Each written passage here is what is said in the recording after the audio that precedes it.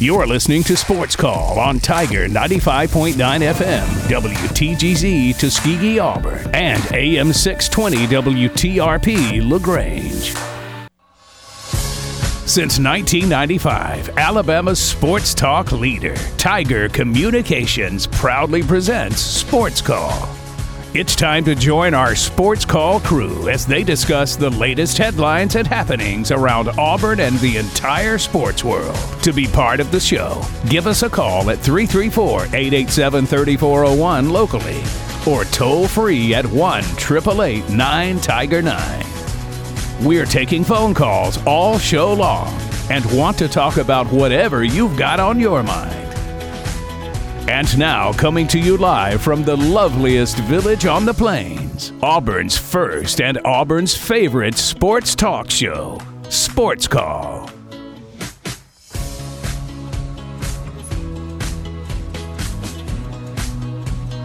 Welcome, Auburn, into the Wednesday edition of Sports Call, live on Tiger 95.9, the Tiger.fm, and the Tiger Communications app. My name is Ryan Lavoie, the host of this show. Today, I've got Kam Berry and Tom Peavy with me for the second show of 2024.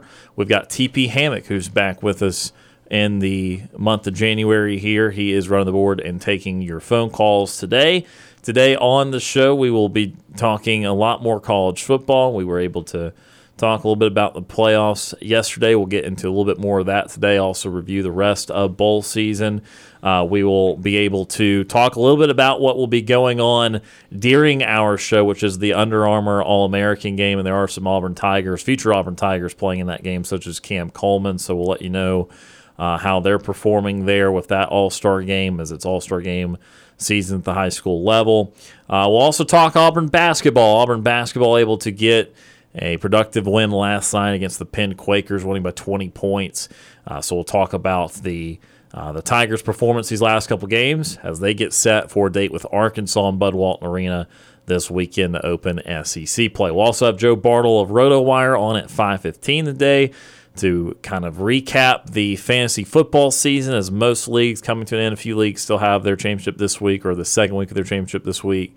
But we'll kind of put a bow on fantasy season, also look ahead towards potential playoff matchups with him there, as the NFL has Week 18, the final regular season week, ahead this weekend. Of course, we want to hear from you on the Orthopedic Clinic phone line at 334-887-3401 locally, or toll-free 1-888-9-TIGER-9. Ryan, Tom, and Cam with you here on this Wednesday edition of the show. Kam Berry, I turn to you first. I hope that you had a very happy new year. Good to see you again, sir. Hope you're doing well. Champ's here. Yeah, I'm doing great. I had a fantastic Christmas, fantastic New Year. Spent the New Year's in Frankfurt, Germany, and it was a very, very fun and eye-opening experience. First time in Europe, and I had so much fun, and I was just glad to be able to have that experience, and then to be able to I just had so much fun, man. I told you guys all about it. You guys know all the details of that trip, so it was great. I loved it. Definitely can't wait to go back to Europe. And then won our fantasy football league championship here in the office, so I'm getting to get a new jersey for somebody who was on my roster, so I'm excited about that opportunity as well. I think I'm going to end up picking Amon-Ra St. Brown because that's who my team was named after. My team was St. Brown's Island this year. And he really held it down for me all season. So it was really, really great, and had a lot of fun. And so I'm hoping to be able to win 2 more championships in this next week, and then I'll be having 3 championships this year. So that would be a lot of fun. And then doing great. And didn't get to watch a lot of football because in Germany there was really no way to do it for me to access it. I did watch a little bit of NFL because they did have Red Zone, and that's pretty popular in Germany, just in Europe in general, how the American football is growing. So I did watch a little bit of Red Zone. Disappointed with the Falcons and their loss, and the way that they play, but I didn't get to watch a lot of college football really at all. So disappointing loss from Auburn, as they didn't really execute as well as I thought they were going to against Maryland. So that was a really rough blowout to kind of follow. I was kind of loosely following it a little bit just via social media and things like that. But so that was a disappointing loss for the Tigers, and just a disappointing way to end the season. But still, you got a lot to look forward to. You have a really good signing class if you're Hugh Freeze, so you just want to be able to figure out what those X's and O's are going to look like, and who's going to be your quarterback next season. He said it was wide open in the press conference post game, and will he be involved in game planning more going into next season? So we'll see. Those are some things definitely to look at down the line in the future. So yeah, I'm doing great. Ready to talk about all things, a little bit of Auburn basketball too, especially since they got the win last night against Penn, and kind of dive deeper into that. And yeah, I'm doing great. It's a great new year, and let's get it started. And then Tom Peavy also on this Wednesday edition of the program. Tom, how are you today? I'm doing just fine, and the weather is teasing me because I am one of those that I turn into a 10-year-old kid whenever I think of the S word during winter. and while that has not been forecast, the fact that it's like raining and very cold, and earlier today there were ice pellets hitting my windshield, it's just such a tease to be this close to actually having some snow. And but no, it's just going to rain and be cold and miserable. But other than the weather, doing great. And kind of ready to rehash more of what we discussed on yesterday's show, and then also trying to keep track up here with the Under Armour game that's going on with some of the Auburn signees and an Auburn target who is committed elsewhere. But yeah, just ready to get into it.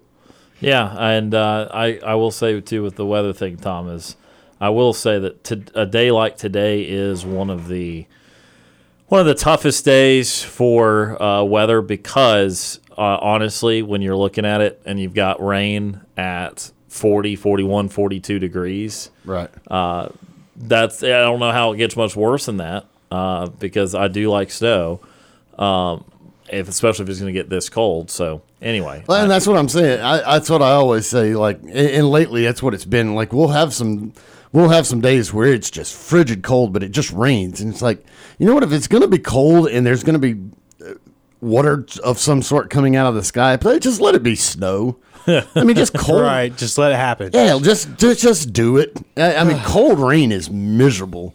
Yeah. Just if it's going to be that close, just snow and make it pretty, and that's why let us hear the crunch of snow under our feet. I mean, come on. And that's why we are nice and warm inside of our Tiger Communications studio. So that's why we're definitely not outside. So a lot to talk about on this edition of the show. So let's get to it. We will get to basketball in just a little bit, but still want to give more reaction from this past weekend's football games. We're down to, unfortunately, just one game remaining in the college football season with the national championship game next Monday. We'll be previewing that a little bit later this week and certainly next Monday. But again, with this past weekend's worth of games, again, more on the Auburn game, it was such a complete failure offensively, which we talked about in pretty good detail yesterday. But just to kind of reiterate some of the points that really an offense that didn't do really anything well. Now, they got something going with Hank Brown in the game in the fourth quarter when they were doing tempo, when Maryland was definitely in some prevent and that sort of thing. But I thought that just as disappointing as the passing was the inability to run the football, because we knew how handicapped the passing had been throughout this year. We also knew that half the receivers were in the portal, Javarius Johnson and Malcolm Johnson Jr., et cetera, et cetera, et cetera. And so I figured they would not be overly productive passing. Now, obviously, it still needed to look a little bit better than it did, but it's not flabbergasting. What's flabbergasting is they never got the run game going, and they were not able to get any offensive rhythm. And look, some of that too is you get down 21-0 and plans change a little bit. It was still very early in the game, and they still tried to run at times. But again, were up against it from the very get-go. And that's going to be something that's going to be very interesting to watch as we get into this off season. Is there a portal guy available to help you out? Is there somebody that you would like to take a flyer on? Some of the big names are taken up. Yeah. Most of the big names are taken up. And we know that maybe the biggest name available still is someone that's not really interested in Auburn, and Will Howard. He's looking at Ohio State, Miami, a couple other schools. So that's the Kansas State transfer. Beyond that, I know yesterday, as we mentioned, Tom mentioned it, Justin Ferguson mentioned it, Caden Salter, the Liberty quarterback, hit the portal, and he's a guy that had some really good numbers at Liberty, obviously played for Hugh Freeze at Liberty in years prior, although was not the main starter all year long, did start some games in 2022.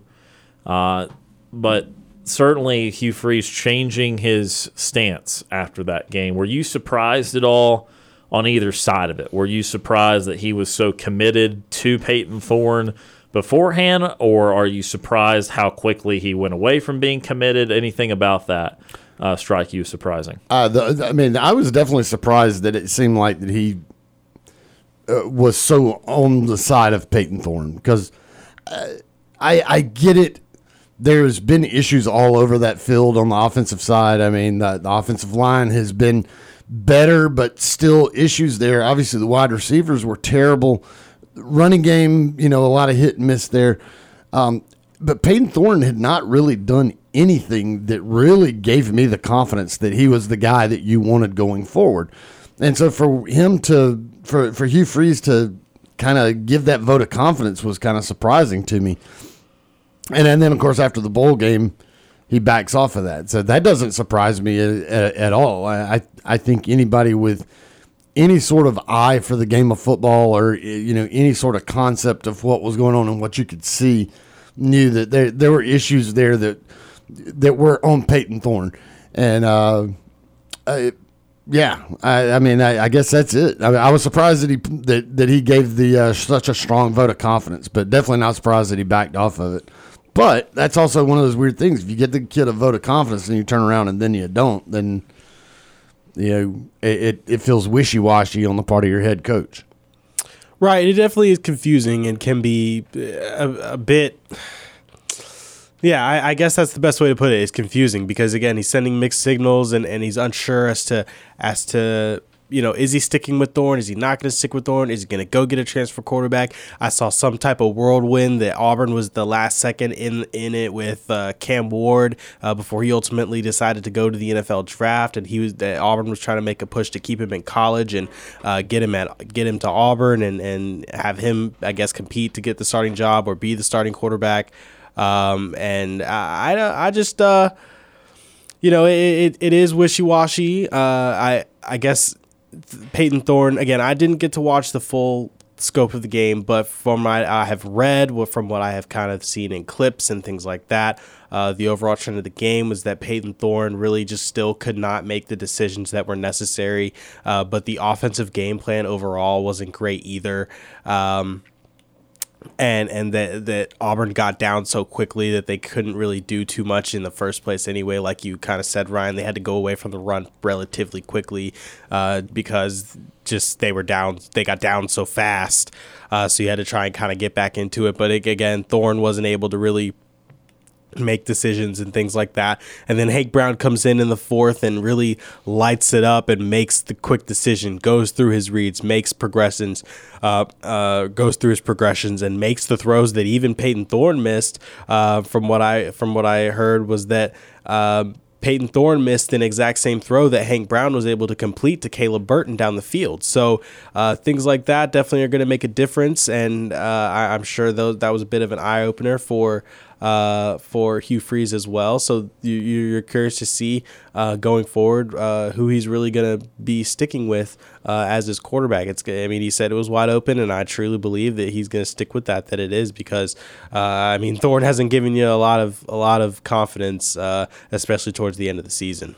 Yeah, and look, when you're looking at this roster and just containing it to guys currently in the room, there's not a lot to be incredibly confident about, because I think that the most talented of the 4 quarterbacks that are going to be in that room next year, Walker White, will have obviously had the least amount of time on campus with the team, that sort of thing. Is he really going to be ready as a true freshman? Some are, but usually those are the 5-star kind of, I don't want to say generational, but certainly special talents that end up competing for Heisman trophies and that sort of thing. And look, maybe the hope is obviously going to be that Walker White can get to that level at some point, but is he there day one? Likely not.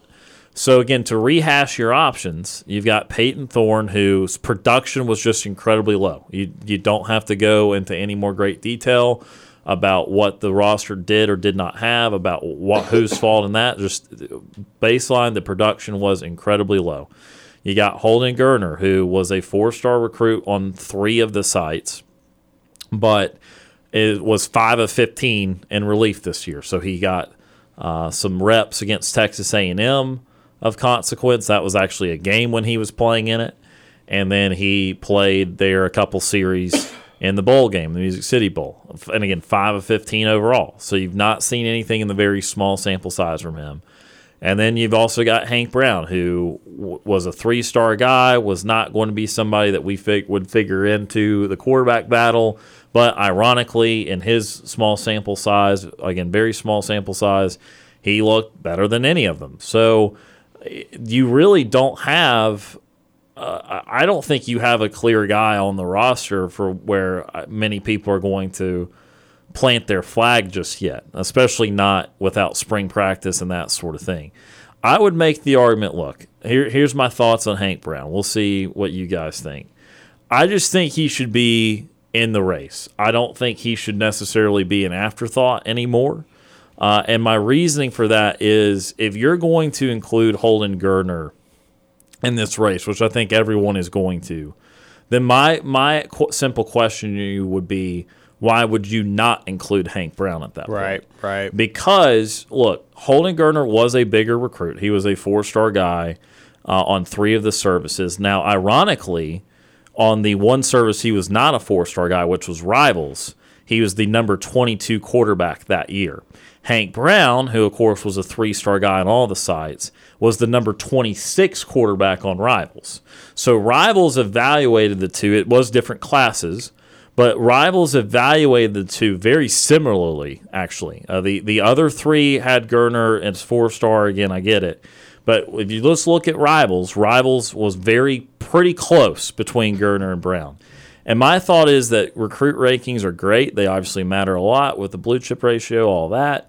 But if you're going to get into this thing 2 years removed from high school, you can't constantly rely on what high school evaluators thought of somebody, especially not when it was not a layup that this guy was supposed to just be awesome. Again, a guy that's a 4-star on a couple sides and a 3-star on a side is not a layup to be a great college football player. And so I would say to you that having seen 2 years of very, very small sample size, again, I'm not trying to say we know everything we need to know, but after seeing 2 small sample sizes, there's nothing that sticks out to me that you can prove to me, yeah, Geriner's clearly better than so-and-so, and in this case, Hank Brown. You can't prove that. Now, you can't prove Hank Brown's better either. That's why there needs to be a competition. But I would just simply ask that don't be dismissive of this performance from the standpoint of you're just going to revert back to some high school rankings and say, oh, yeah, no, this guy's clearly better. Because what I would also then follow up is another position you could take is, well, we trust the coaching staff and there's a reason you're so-and-so and blah, blah, blah. And, Tom, I think you said this yesterday. But if you don't agree with the quarterback decision the coach has made so far at the starting job, why are you going to trust him for the 3rd and 4th string jobs? Yeah. You see what I'm saying? Like, if you don't agree with his evaluation in one part of the depth chart, why do you all of a sudden use that to agree with another part of the depth chart? So I'm simply saying it should be a race. I'm not trying to make some big point that Hank Brown should be leading the race, that he should be anointed, that we know everything we need to know. It was 9 passes against the defense, up 4 scores. Okay, so nothing in that is me being confident in what's to come. But what I would suggest is, yes, if you're bringing even bringing Walker White on the campus, everyone should be involved. And I know that's a hell of a lot of people to split reps between, but I think it mandates that, because unless you get someone else in the portal, you can't tell me right now that you're confident in any of these solutions to the big problem. And there needs to be an answer. Look, we talked about yesterday, timelines and that sort of thing. They don't have to up and go to the national championship or go to the playoff even next year. But there's got to be a progression. That's how these things work. You started a pretty low baseline of 6-6, 6-7. So there's mostly room to improve. The only way you get worse is you get Iowa's offense. That's really just about it. Okay? And so at this point, you've got a lot of room to improve, and you need to make the right choice in at least showing an improvement. It does not have to mean you get to a promised land, but that quarterback decision is going to be very important. And then you amplify that with the unknown of, okay, you've got a heck of a wide receiving class with or without Ryan Williams. You've already got 2 5-star guys. You got a couple 4-star guys that would probably grade out to end up being starters at some point at the Power 5 level, if not pretty soon. That's a lot of receivers to make happy for a team that threw 10, 15, 20 passes and averaged like 120 passing yards a game. So that's also why, again, I'm not asking you to find the 3 or 4 year answer. I'm not asking you to find a way to the promised land, but I am asking you to find a way to at least make it watchable to where 3 or 4 really big name mouths are being fed enough to where you can keep growing the program along with them. We're going to take our first timeout of the show today. When we come back, we'll go to the Orthopedic Clinic phone line for the first time today. You're listening to the Wednesday edition of Sports Call on Tiger 95.9.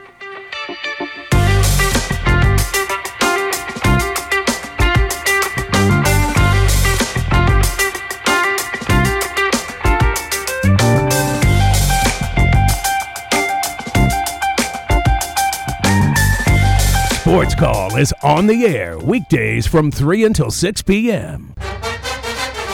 This is former Auburn football player Danny Skutak, and you are listening to the Abby Award-winning Sports Call Auburn.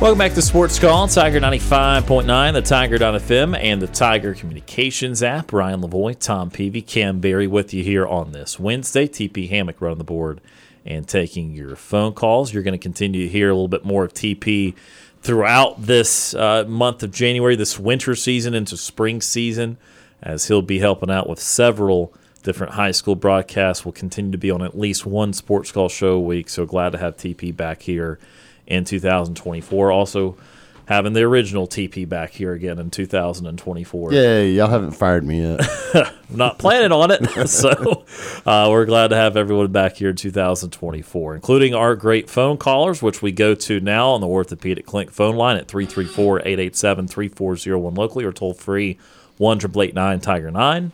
Ward Dam Steve. Retired Ward Dam Steve joins us. Steve, how are you today? I'm doing just fine, guys.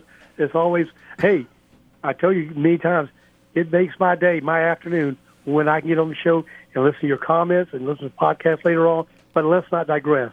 So, welcome back, Mr. Kam. Happy New Year to you, and I hope that your holidays were safe. I didn't see you on any police bulletins, so you stayed out of trouble, I take it. Yes, sir, I did. Thank you, Steve. Happy New Year to you as well. I hope you had a good, happy holidays. I did. Let's get to it. Tom. Yes.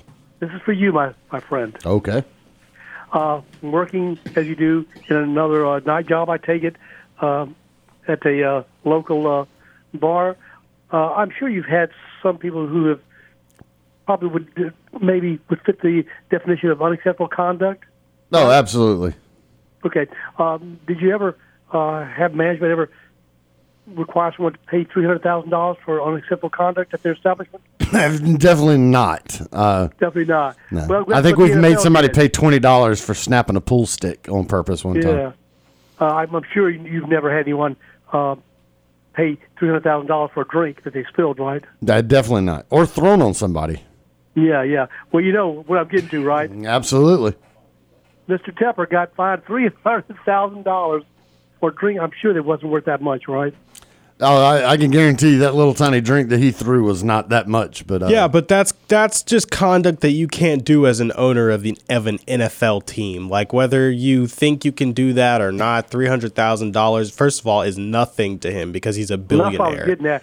Well, what is that? What is that? Somebody who owns an NFL team?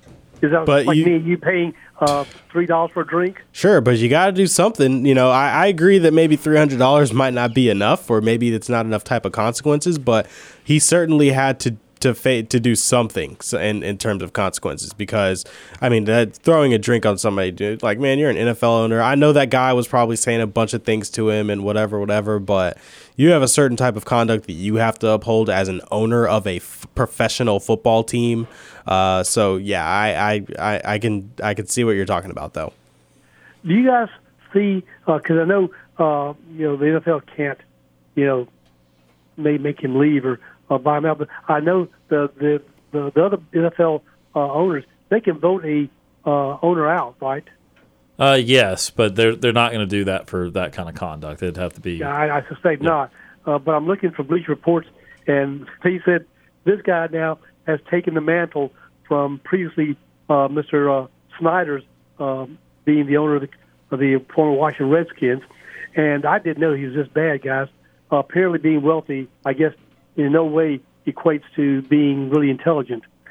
He has fired 3 coaches since he's bought the Panthers in May 2018, it says. And not only that, but he's also fired 3 interim coaches. He has 0 winning seasons and 0 playoff games. Wow. How can you be this bad, guys, and be that wealthy? Yeah, he's just impatient. He really doesn't understand the terms of building a team. He's fired actually 2 more coaches, I think, with the soccer team that he owns in North Carolina as well. And he just has really no type of patience, and that doesn't understand that that's what it takes sometimes to really build a football team. The Panthers are not in a win-now situation, and he's trying to make it seem like they are when they simply are not. Okay, well, can we sit with the NFL again? Because this, to me, is just, I said, holy crap category. Is this the best you can do, NFL? This comes from Bleacher Report's Timothy Rapp.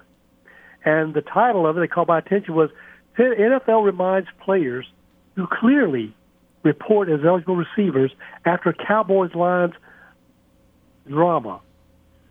Did you read the memo? Because it was just nonsense. They're telling people that they need to make sure that they make their substitutions, and they're coming in apparently to the proper officials. Well, you know who is going to be refereeing the upcoming really, really important games here? Brad Allen again. And, of course, he lied like heck, guys, because I read his statement. And, in fact, it's not my opinion that he lied. Guess who said he lied? Who's that? Decker, who's the guy who did actually report his number before he went onto the field, right? And also Mr. Campbell, who is the head coach of that same team. They said no. And in fact, I'm reading the response. He says, I effing told him who the hell was coming in. Right. Yeah, so it's either a lie or didn't hear him. How can they blatantly lie like that, guys, and get away with it, the officials? And the NFL lets them get away with it. Yeah. Yeah, I don't know. But they did it, right? And they can get away with it, right? I guess so. Integrity, ethics has no place in the NFL either.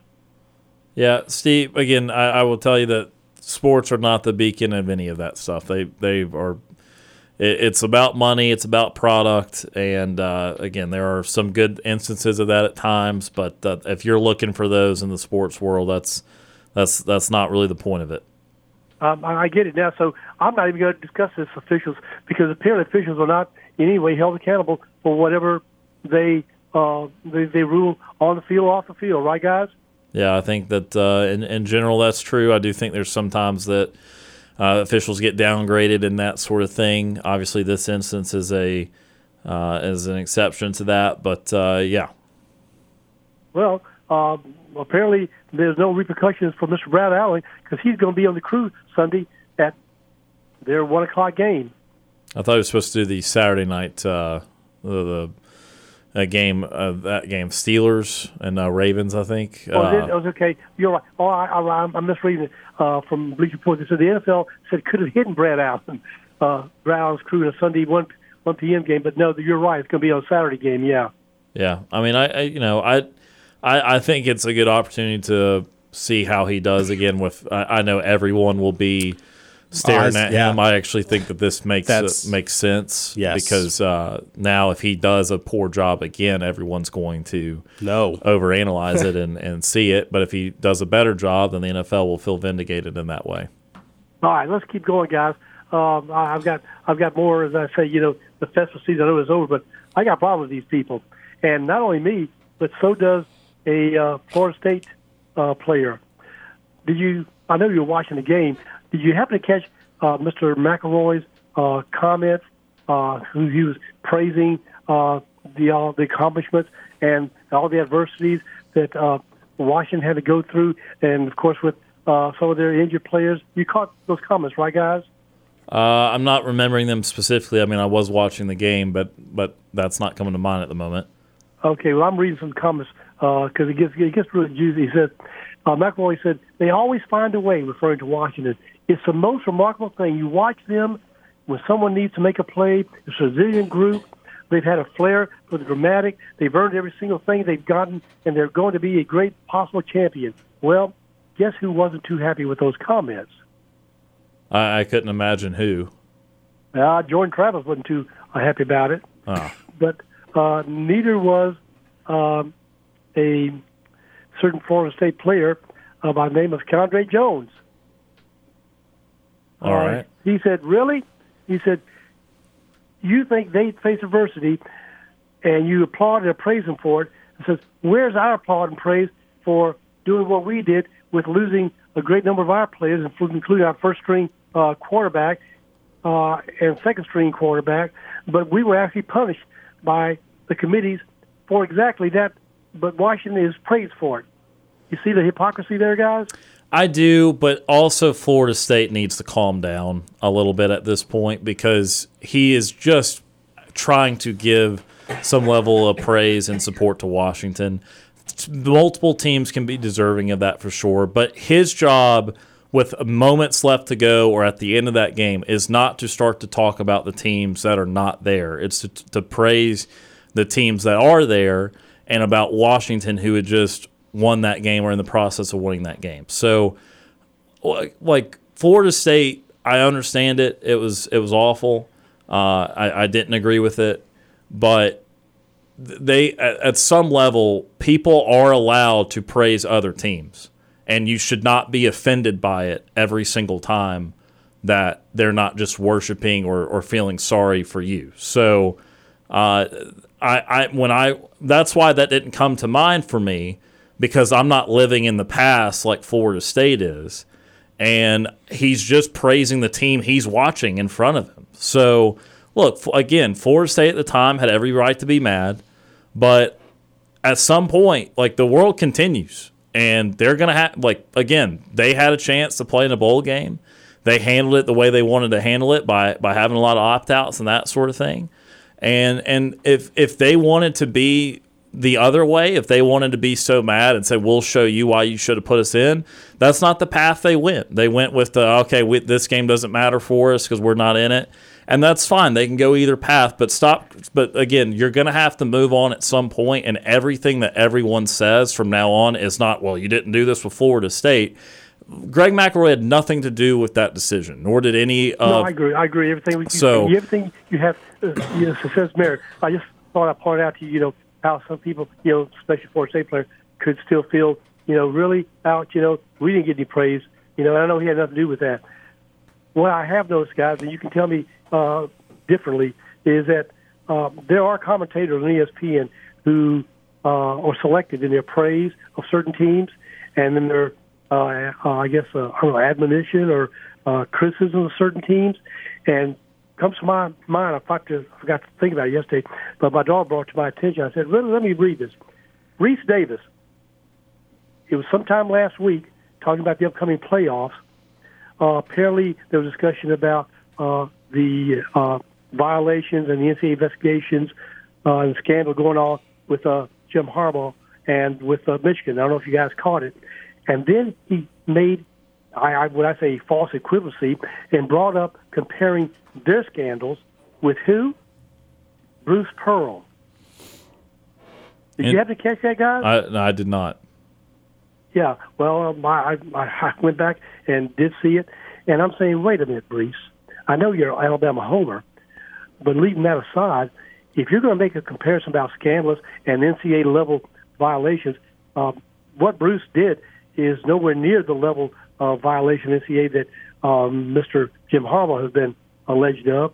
And if you want to pick an equivalent, which that was not one, why don't you pick Will Wade from LSU? Why not him?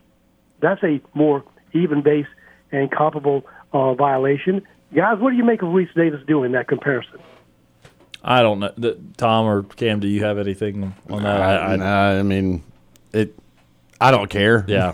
I mean, I haven't lost any sleep over it. I don't lose sleep over anything that any talking head on ESPN says, so not really concerned But they're in with the public domain, guys, and they say this crap on TV, and he's, one of their pundits, and, it's not like, Joe Schmo from like Auburn News saying it, but he does it publicly to a great, viewing audience is what I'm getting at. Yeah. It brings out Auburn University and Bruce Pearl again. Right. Again, I would not have compared the two, sure. No. But again, at the same time, I don't. Again, Tom said it best. I don't lose any sleep over it. Okay. All right. To stop this crap, guys, that's been going on, and to me it is crap about teams, people opting out of teams, and the playoffs matter more than the non-playoff bowls. I came across this article, and we don't have time for it today, but I'll go through a few of them maybe the next day too. But I thought it was well written by a sports writer by the name of Joey Knight, and also too Matt Baker of the Tampa Bay Times. Your neck of the woods there, Ron. I mean, sure, yeah. It's entitled 8 Ideas to Fix the Bowl Season After FSU's Orange Bowl Debacle. Have you caught that article or read it yet? I have not. Okay. Well, one of the items he says that they need to look at is insurance policies. And he says, give every draft-eligible player a full, actionable insurance policy to mitigate the injury risk and minimize one reason to opt out. What do you guys think about that one? The insurance policy that you're saying you don't get it if you don't play in the bowl game? No, they said he said you would have an insurance payout that's meaningful if you do play. Right. Gotcha. So you wouldn't have that as an excuse. Well, I don't want to get injured, and then I can't, get drafted or it affects my draft eligibility. What are your thoughts about that?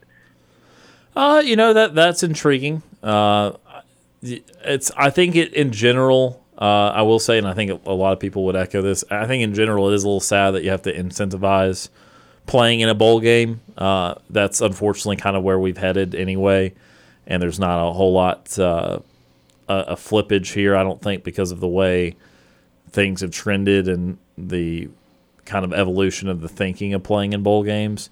I would say that we had a couple of blowouts this bowl season, but I would say that the bowl season as a whole was pretty good, actually. I mean, I think that there were a lot of close games.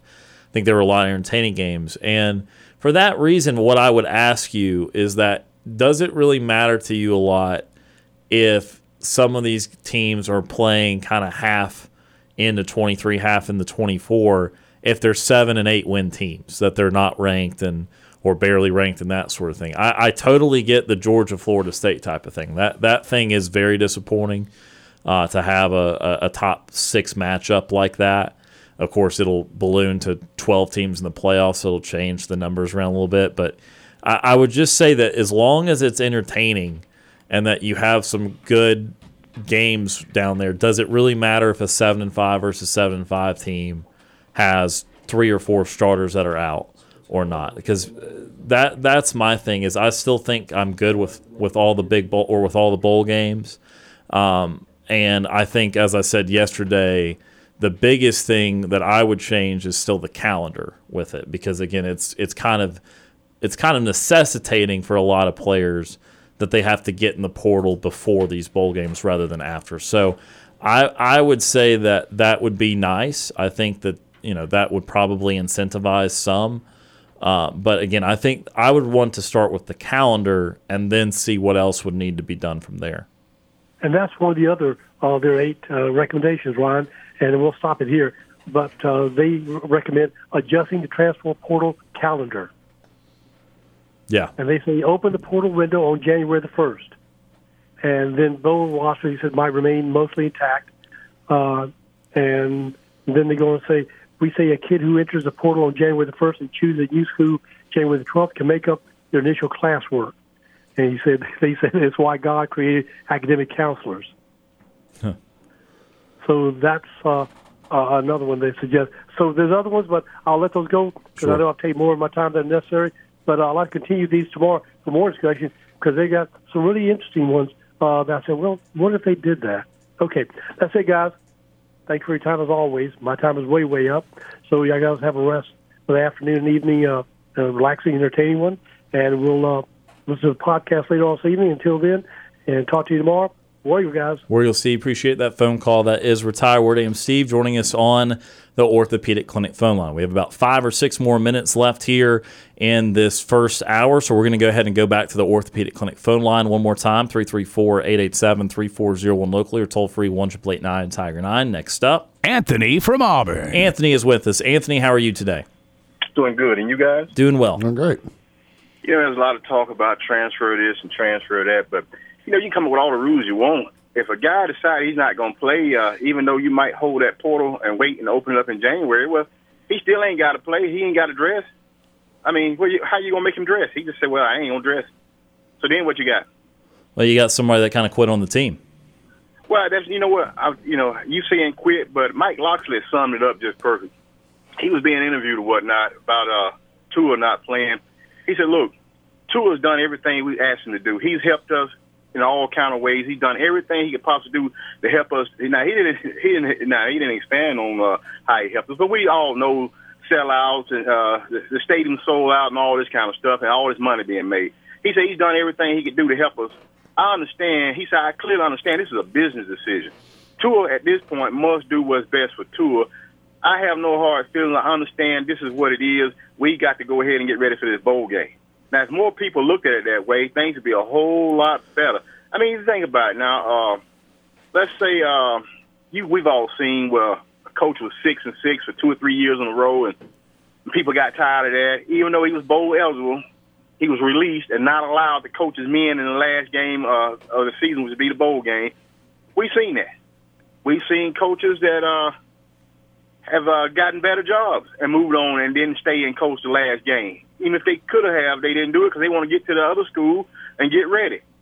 So as long as you got coaches moving around, getting $10 million for the top of upper echelon of coaches like Saban and Kirby Smart, $10, $11 million, then the average coach making about 5 or 6 or whatever, and then you got coordinators making anywhere from $1 million to $2 million, some maybe 3 if you got some hot shot coordinator. Then you got the average offensive line coach making $500,000 or better if he's been assistant for a long period of time, well respected like Matt Luke's been the head coach.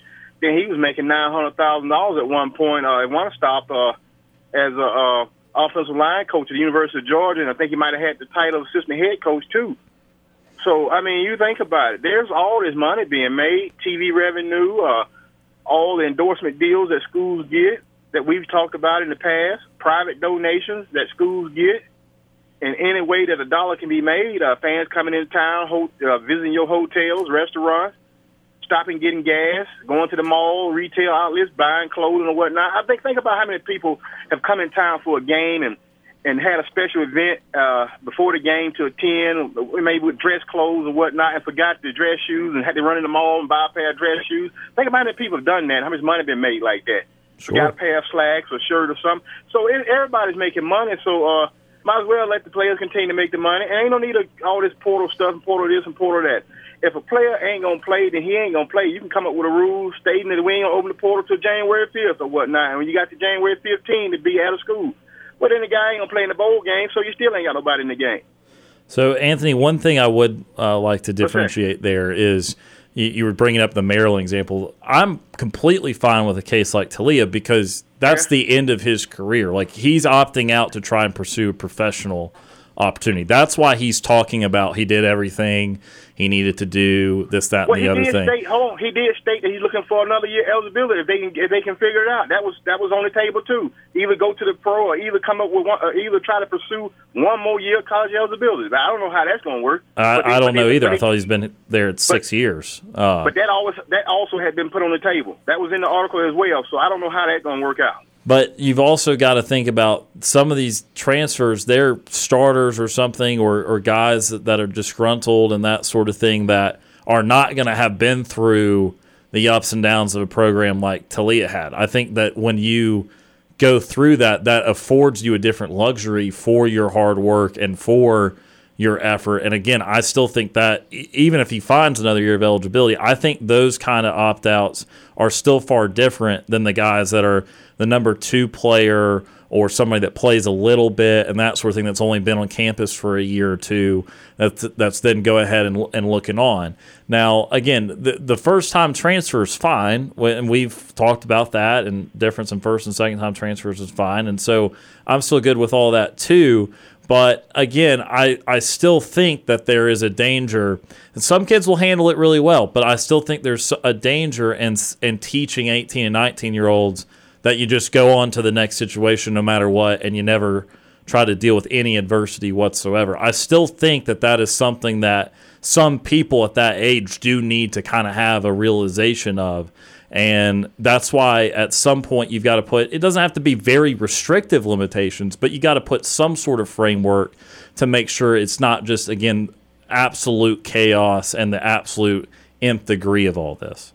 Well, like you said, you got a guy that's there, his second year in the program, he ain't getting the playing time. Well, perhaps they might not have the plans for him that maybe he thought they might have had, or maybe the offense they running or system they running just don't suit his skills, and maybe he just ain't happy there. And so if he ain't happy there, let him go where he can be happy. Because, a lot of times, a lot of players, I don't know if y'all notice or not, but a lot of players get recruited and go through that whole process and never meet their position coach until they actually get there for 2 days. And that coach may not like you. The coach who recruited you might think the world of you, but your position coach, which you hadn't had a chance to meet until you actually got on campus for 2 days of summer workouts, he might not like you. Then you got a problem. Sure. And that does happen. Most people don't know that, but those things do happen.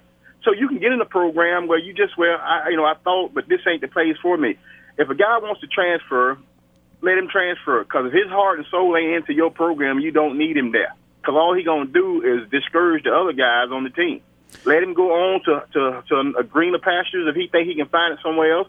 That's just like a coach trying to build a career. Well, sure. He might be at East Carolina or wherever he might be. And then he might get the Georgia job.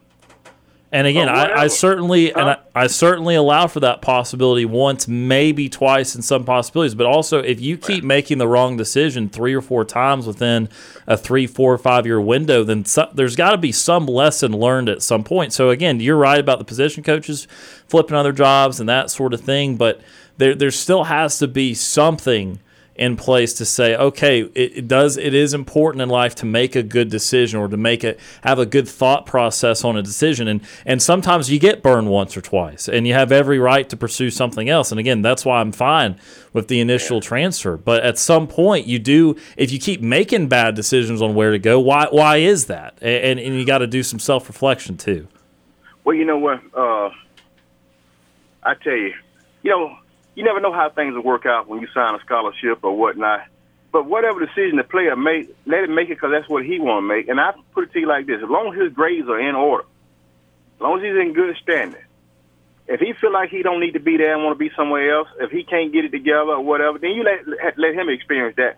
But the main thing, I would hope that all players will go ahead and get their degree, even though they may transfer several times. As long as they keep their grades in order, and as long as they can walk across that stage and throw their hands up and throw that tassel to the other side, at the end of the day, that's the only thing going to matter anyway. Because we're in a situation now where millions of dollars are being made, and if a player can get more money, if he can make $1 million here at Auburn this year and get $2 million next year somewhere else, even it may be a school lesser than Auburn, let him go get his money. Let him go get it. I mean, it's plenty of apple pie out there for everybody, and cider too. Let everybody go ahead and get it. The schools are making money. They ain't really caring about these athletes. They don't need to fool nobody on that nonsense. But Steve did mention something that I mentioned on the air to y'all several times about some kind of liability insurance that would cover players if they should get a knee injury or some kind of injury where they're not going to be able to play, a quarterback blow a shoulder out or something, or ankle's gone. Then every school should have liability insurance on all the athletes. And then if something happens, then they can collect $2.5 million or $5 million. I say at least $5 million or whatnot if they're not going to be able to play again or they washed out after those injuries. Why not? I mean, you think about it. We've seen players that have helped teams get in conference championship games. Arkansas had a running back that helped them qualify for the conference championship game. Then he blows Mardre Hill. Then he blows when Danny Ford was there, if I'm not mistaken. Then he blows his knee out, and then he can't do anything in the NFL. Kerry Gould. I don't know if y'all don't remember Kerry Gould, I don't guess because you're too young. But in 1983, Ray Perkins had Kerry Gould. He was the SEC Freshman of the Year. Turn around the next year, 1984, in a kickoff classic, an early game ABC kickoff with Keith Jackson, Boston College, come calling with Doug Flutie and Birmingham Legion Field. At halftime, Gould had 295 all-purpose yards. Came out in the second half and blew his knee up, even though he managed to come back and stayed. And I think, he graduated from it. Yeah, he did graduate, if I'm not mistaken. But never was the same. Had a shot at Tampa Bay and played 1 year, and then went somewhere else and played the other year and washed out, all because of knee injury. Yes, sir. So you just need to go ahead and put liability insurance on these guys. And if you do that, then that might stop the opt-out because they say, hey, well, if I get hurt, sure, I got $5 million. Then you won't have to worry about an opt-out. And then we talk about all these bowl games. Well, yeah. I already told y'all my opinion what they need to do with these bowl games in order to continue these bowl games. Well, we'd love to hear that opinion, but we are out of time for the hour. If you want to hang on, we can get you to start the second hour, but we do have to take our break. Grocery shopping and cook me a steak before I go to work, but I'll call y'all back at another time. All right, sounds good, Anthony. Appreciate the phone call. Right. That's Anthony calling from Auburn, joining us on the Orthopedic Clinic phone line. Out of time for hour number 1, hour number 2, straight ahead.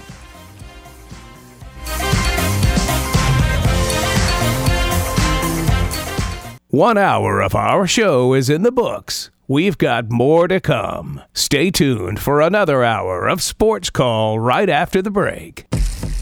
You're listening to Sports Call on Tiger 95.9 FM, WTGZ Tuskegee, Auburn, and AM 620 WTRP LaGrange. Since 1995, Alabama's sports talk leader, Tiger Communications, proudly presents Sports Call. It's time to join our Sports Call crew as they discuss the latest headlines and happenings around Auburn and the entire sports world. To be part of the show, give us a call at 334-887-3401 locally or toll free at 1-888-9-TIGER-9. We're taking phone calls all show long and want to talk about whatever you've got on your mind. And now, coming to you live from the loveliest village on the plains, Auburn's first and Auburn's favorite sports talk show, Sports Call. Second hour of Sports Call starting right now. Tiger 95.9, the Tiger.fm, and the Tiger Communications app. Ryan Lavoie, Tom Peavy, Kam Berry with you here on this Wednesday. TP Hammock running the board and taking your phone calls. Coming up in just a little bit, we will kind of transition into some Auburn basketball, give some takeaways from last night's game and where the team stands as they get ready for conference play. We'll kind of, again, preview conference play over the next couple of days and kind of get you back into basketball mode in 2024 as the SEC's pretty good league again, and there's going to be 4 or 5 really competitive teams. Another grouping of 3 or 4 teams are going to be really interesting to watch. So we'll be getting through that in the next couple of days. I did want to continue that football conversation we were having a little bit there with Anthony and Steve on the other side of that break. And I appreciate those phone calls for sure. If you want to be a part of the show today, 334-887-3401 locally or toll free 1-888-9-TIGER-9. Again, just continuing to talk about the best way to legislate some of these really important topics because, again, I just want to – I know everyone understands this, but I just want to just one more time go through the stupidity of what has occurred in the last couple of years with managing the sport.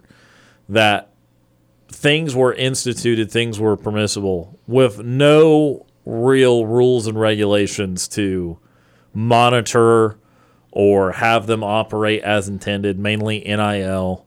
Also, the transfer portal thing has been very annoying, whether you want the one-time transfer, two-time transfer, Wild Wild West, whatever you want. It's been very annoying that the last several weeks we keep flipping back and forth between you can transfer twice, you can transfer once. You can transfer twice, you can transfer once. You can transfer all the times, you transfer once. You eligible, you're not eligible. That has been going on and on every single week, and quite frankly, I'm getting kind of tired of reading updates about it. Make up your mind. We'll react to it. We have our opinions.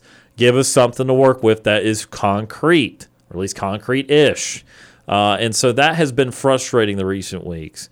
But we have spent a lot of time with the calendar the last couple of days, couple of weeks, because of the timeliness of transfer portal stuff, because of the timeliness of bowl opt-outs and that sort of thing.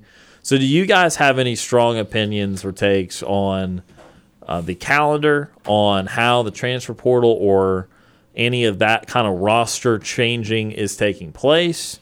Are you good with it being who the heck cares right now? What are your thoughts? No, I mean they need to figure out something concrete and stick with it and stop the whole, like you said, we're going to do this and then we're not going to do this, but we're going to do this and then we're not going to do that either. It's, no. Figure out what you're going to do, stick with it. There has to be something put into place to where it's not just the Wild Wild West of just whatever. Come up with a date. Come up with a series of dates. You can enter the portal here and the portal stops here. And that's it. Just like signing day. I mean, there's dead periods with recruiting and things like that. Come up with a date. There's a start date. There's a close date. And that is it. Now you start getting, that's going to be easier to do. Now you start running into various things when you start saying you can only transfer one time or you have to sit out. You start, because now you've got a lot of money in play with the NIL and stuff. You may open yourself up to different lawsuits and things like that. But I still think that you've got to figure out a way to kind of clamp down on that to where right now it feels like you have kids that are playing for they're in school for 4 years for 4 different teams. And I just, I think that the NCAA or whoever, they need to come up with something to kind of curtail that a little bit. And whether it means that you go back to the old ways of you can transfer once, and after that, if you transfer again, you have to sit out a year, however you need to do it. But, I mean, they've got to figure out some way to make it to where it's not just wide open free-for-all, because it is absolutely ridiculous right now. Yeah, I agree. So there definitely needs to be something done about the timing of the transfers. I think the window needs to be I think it has to be after the season. I think that's something that absolutely needs to happen. Players should not be able to announce that they're in the transfer portal, as late as this is in the season. I mean, obviously, unless their season is over, then okay, that's fine. But like teams with like the players that are in the college football playoff, like they're entering the transfer portal, like the situation with Malik Murray with Texas, right? Or Murphy with Texas, right? He had no choice but to enter the transfer portal, because if he didn't, he would have gotten left behind because of the way that the window works out and things like that. So I think it would be beneficial for teams. I think it would be beneficial for the athletes that they would be able to kind of have a better window to figure these things out. And so I think that would be beneficial for everybody. And then, you have to figure out, the 2 transfer rule. I think it's fine for somebody to transfer once and be immediately eligible. You never know what's going to happen. I mean, again, if it comes to a second time where something, some player has to transfer, then that's when you kind of you have to apply for the immediate eligibility, figure things out. You shouldn't be able to be immediately eligible just so you can transfer. Like Tom said, there's some of these players that are on 4 teams in 4 years, and that's just ridiculous. You just if it doesn't fit after the second time and you're just leaving just to leave, or you beat out the competition, or you can't beat out the competition, then you kind of got to stay put and figure it out at that point in time. But things can happen, and players should be allowed to transfer and kind of figure things out that way. So that's kind of where I would think you would have to figure something along the lines of that to kind of make the best move there. All right, let's go back to the Orthopedic Clinic phone line, and we welcome back on Anthony from Auburn. Anthony back with us. Anthony, again, good to talk to you again, sir. I tell you what, now, a lot of times when guys sign scholarships back in the day, they didn't know that that thing was renewable in the spring. If they feel like you weren't working out after a year or two or even after the first year, they could go ahead and release you. And a lot of people didn't know that. So, in other words, you have to take that away off the table. No more releasing any athletes if you choose to do that. If you want to restrict transferring so many times, then that's going to be taken out. That they no longer have the option, or school have the option to release an athlete if they feel like he's not going to fit in their program. Then you have to do something like that to maybe help clean that up. I think everybody should be able to transfer at least one time without any kind of penalty. Then if they transfer again, if they're a graduate, they ain't never no penalty on that, period.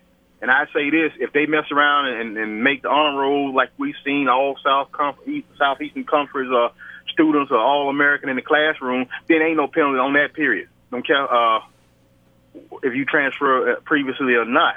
If that's going on in the classroom, then no. Interesting, incentivizing the academic side to give you another shot at the athletic side. That's interesting. That's the first time I've heard that. Because clearly this guy is doing what he's supposed to be doing in the classroom. As we've seen, Miro has graduated in 3 years, I think. We saw Jalen Hurst graduate in 3.5 years and then went on to Oklahoma. And we've seen Bo Nix and other people graduate. So if they doing something outstanding in that classroom, then there ain't no restriction never on transfer as far as I think that'd be fair. Because we say student athlete, you're supposed to be there for the school academics first, right? Yes, in theory. So why not throw that twist in there? I don't want to just give you such an easy yes, I'm in, but that sounds like a good idea.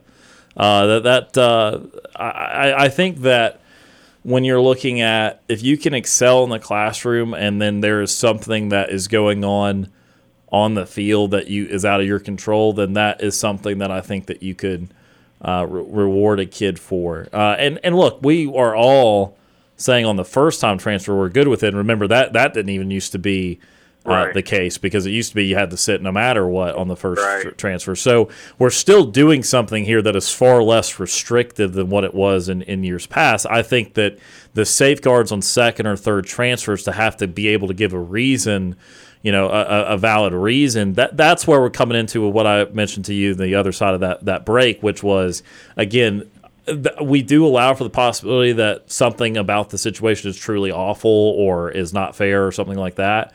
But what we just want to make sure is that someone is not just the moment something is not perfect or something is not the way they see as excellent, that they go ahead and run to something different just because they're having to work a little harder for it or not beating someone out in competition, that sort of thing. So I think that if you kind of combine all that together, you get the first transfer free no matter what. You still get transfers after the first time if you're on academic honor roll. And then if you a second transfer, if you're not on academic honor roll, you got to prove the old reasons, like you got a sick parent or coach left or something like that. I think I would agree with those parameters. Well, yeah, that would work. But we talking about these bowl games. They got too many bowl games. So in order to reduce the chances of anybody opting out, then they got to trim down the bowl games. But does anybody want to do that? Because look at the revenue is going to be lost. So how do you get the NCAA, all the athletic directors of these schools, and all these corporate sponsors to come up with something where we just going to have to do away with half of these bowl games, and then that way we won't have somebody playing in a game that don't mean anything, and they looking at a possibility of being a first round or second round, or a guy that's just trying to make the third round where he can get on a team and have a decent paycheck, where he won't have to worry about getting injured. Right. Yeah. Again, I think that the insurance policy there, part of it, it makes sense there. Again, I do in some ways. I understand things have changed. I get it.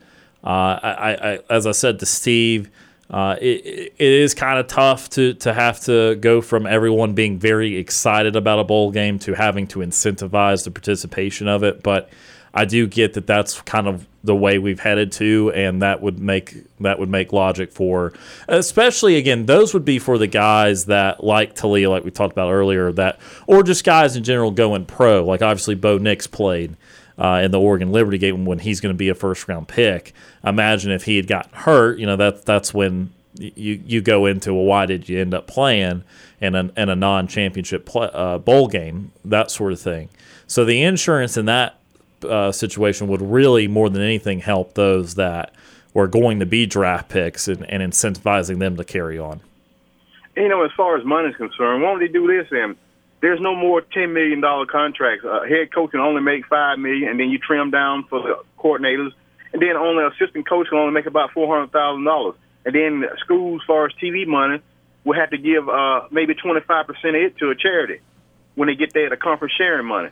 See, if you did something like that, then that would probably cut down the greediness if that went on. What do you think about that? No one's going to like, obviously, to lose their percentage of the pie, that big old pie that we talk about from time to time. And I think that it's one thing to try to get other means involved, like a charity or something like that, but I think that these schools are always going to want to take home a lot from especially football, because football funds the majority of the other sports on these campuses. Right. And then two, knowing as the same thing, if we're talking about value to the players and how much the players impact the value of a program or TV money, that sort of thing, the coaches are going to say, well, we're the ones coaching these players. We're the ones that are getting you these players. We need to be getting a certain percentage of that. So I think that would be a next level thought there that I just think too many people would be against. But, when players see the coaches having that big of a slice of a pie and the athletic departments and all these other people, corporate sponsors, getting these large sums of pie, well, then they want pie too. And they want a big slice too. Yeah, everyone wants pie at the end of the day, Anthony. Every single person. They want to keep getting more and more of it. Yeah. But, guys, I appreciate the time and whatnot. We'll see how all this plays out as we get into this year in a 12-team playoff. We'll see how that does that help or does that not help people opting out or whatnot. I still believe they need an NIT to take up some of those other bowl games if they're going to keep them around or keep people from opting out, give them something to play for. But how about a percentage of TV revenue and ticket sales for the players? Would that help any? Yeah, again, I just think you could give them that, but again, I don't think that the higher ups, the ones that have to actually agree to it, are going to agree to that. There would have to be some staged walkout and lack of participation. Again, some other another whole nother level to something that we've just not seen. So again, if someone does not have to give up a percentage of what they're owed, then they're not going to do it. So there would have to be a leverage play there.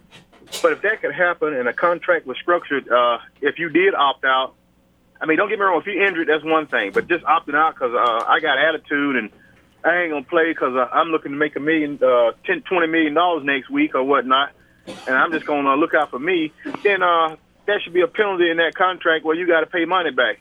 So you you go against the terms of your contract and you're going to pay out financial consideration if that be the case. So, but like you said, nobody really wants to give out anything unless they really force to do it. But we'll see how this thing unfolds in the years to come, though.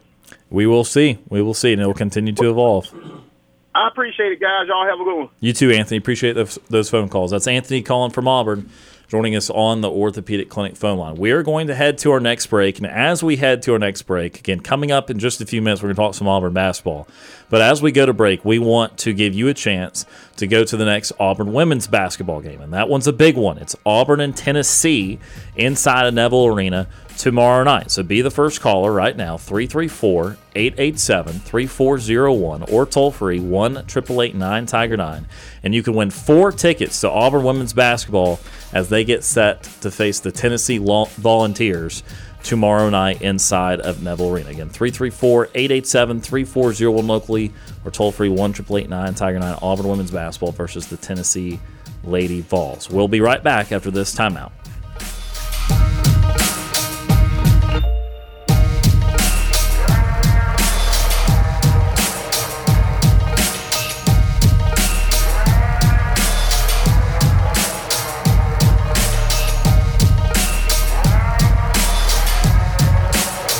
Don't want to call into the show? Send us your thoughts via email. You've got mail. SportsCall@thetiger.fm. This is Philip Lally, former Auburn Tigers football assistant coach for the 2010 National Championship team, and you are listening to Sports Call.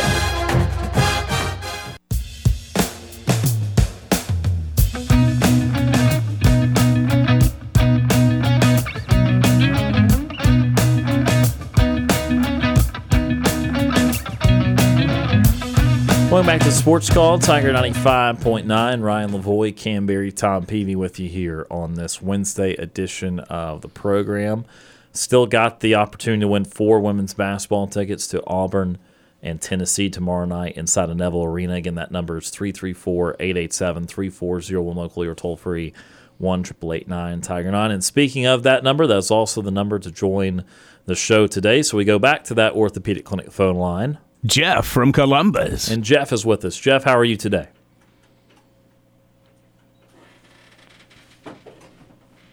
Jeff, can we hear you? Jeff, you there? Still don't have Jeff. All right, so we'll try to get Jeff back with us here in a moment or two.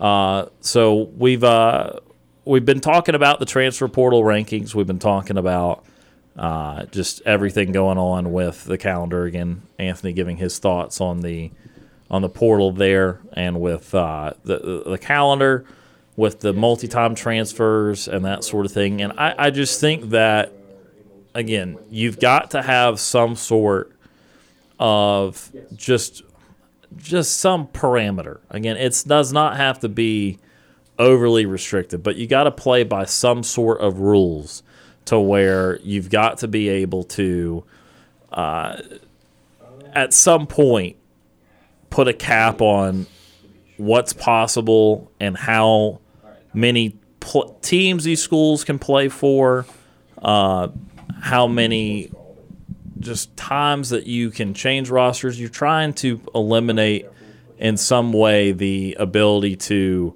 just get out of any circumstance that you don't see fit, and any circumstance that is not conducive. So I believe we've got Jeff back on now, so let's go back to the orthopedic clinic phone line. Jeff, are you with us? I am, guys. Can you hear me? Yes, we can hear you this time. Yep. Okay. Hey, man, another year's gone by, and I'm still not capable of running my own cell phone. It's bad. But I just haven't learned anything. Hey, when I called in initially the first time, whoever answered asked if I was calling for the tickets or to be on the show. You say they're Auburn, Tennessee tickets? Yeah, Auburn, Tennessee women's basketball tickets. Yep, tomorrow night, Neville Arena. Oh, women's basketball. I was about to say, I'll take the men's tickets and I'll put them on. I'll scalp them. I got 2. If anybody needs 2. Okay, no. Hey, I do not need any basketball tickets, even if they were men's. But, hey, I did I've been in and out, so I caught Anthony the first time, and then I caught a portion of it the second time. And it kind of tickled me when he said, if it's going to be somebody that's opting out for just themselves, maybe they're trying to get that $20 million paycheck. So I believe that's what most of them are opting out for, if I'm not correct. Am I correct? I mean, surely they're not opting out just because they're tired, They're looking out for themselves, right? So, and I've been thinking about this. We need to put this, maybe let the parents or the student who are paying for college or have a student loan out there to see just how much money they feel that these troubled football players, mainly football players, right, these athletes should get paid. Because, I mean, I'm paying my daughter's way through college. It's killing me, right? I don't want her to have a student loan. I know people that are paying off student loans, okay? So, yeah, let's have them. I really don't care a whole lot about the starting quarterback at Georgia, how he's financially going to be secure. I got back to work today. First time I've been back to work since New Year. My general manager and his manager were fired after 15 years. Okay? It's a tough world out there. Okay? So if you can't learn, you're going to transfer 4 times. You're going to, okay, wait, I'm going to keep going somewhere until I can make it pro. You can't tell me your academics. You can't tell me that 90% of these, 80% of these athletes that are opting out or transferring are doing it for the education. Wouldn't you think that most of them are looking for a career in football or exhausting all their eligibility in football, trying to have one breakout year? Yeah, I would say a lot of them are. Okay. But I found the way to get away from the NIL, to do away with the opting out and stuff like that. Get with the NFL Players Union and let these guys be drafted out of high school. That way, they won't be in college football. We won't need any NIL. Okay? Let the NFL support them. The ones that want an education, let them go to college. Tell them, here are the rules. You're not going to get paid to play college football. You're going to get a college degree, and and just put it down. But we can't do that because somebody's going to get sued or somebody's afraid of getting sued. I think if we just spent some of the money that we give to NIL on lawyers, that maybe we could actually fight something and win. Where, I'm getting tired. Like I say, I was tired of the Orange Bowl a week after I found out, after the first week, and then they said everybody's opting out. I go, this is going to suck. So I can very easily just drop the whole college football thing. So, but it's sad. It's sad that I have to. And I don't know, I'm just so aggravated. But I really think if we could let the NFL draft players out of high school, let them put them in the G League, right? Do something, and then we don't have to worry about how many kids we got in the transfer portal and how many positions are available on an NFL team. I mean, not everybody's going to make it to the pros. So we're spending good money after bad. And, if it's about the money, I mean, how much do you reckon the Orange Bowl lost? I mean, they were giving away tickets. Did you look at the stands? I mean, it's going to end up costing. I mean, I'm sure the Sugar Bowl and the Rose Bowl could probably make up for it, and I don't see how half these bowls make any money anyway. But I don't know. I'm just so frustrated with the whole thing. And I know Anthony played ball. I believe he said he's played, and I can understand that he played ball. And man, he could have got a portion of that money. It would have been great for him. But my daughter's working 30 hours a week. I'm paying for her school. She just wants to get her degree.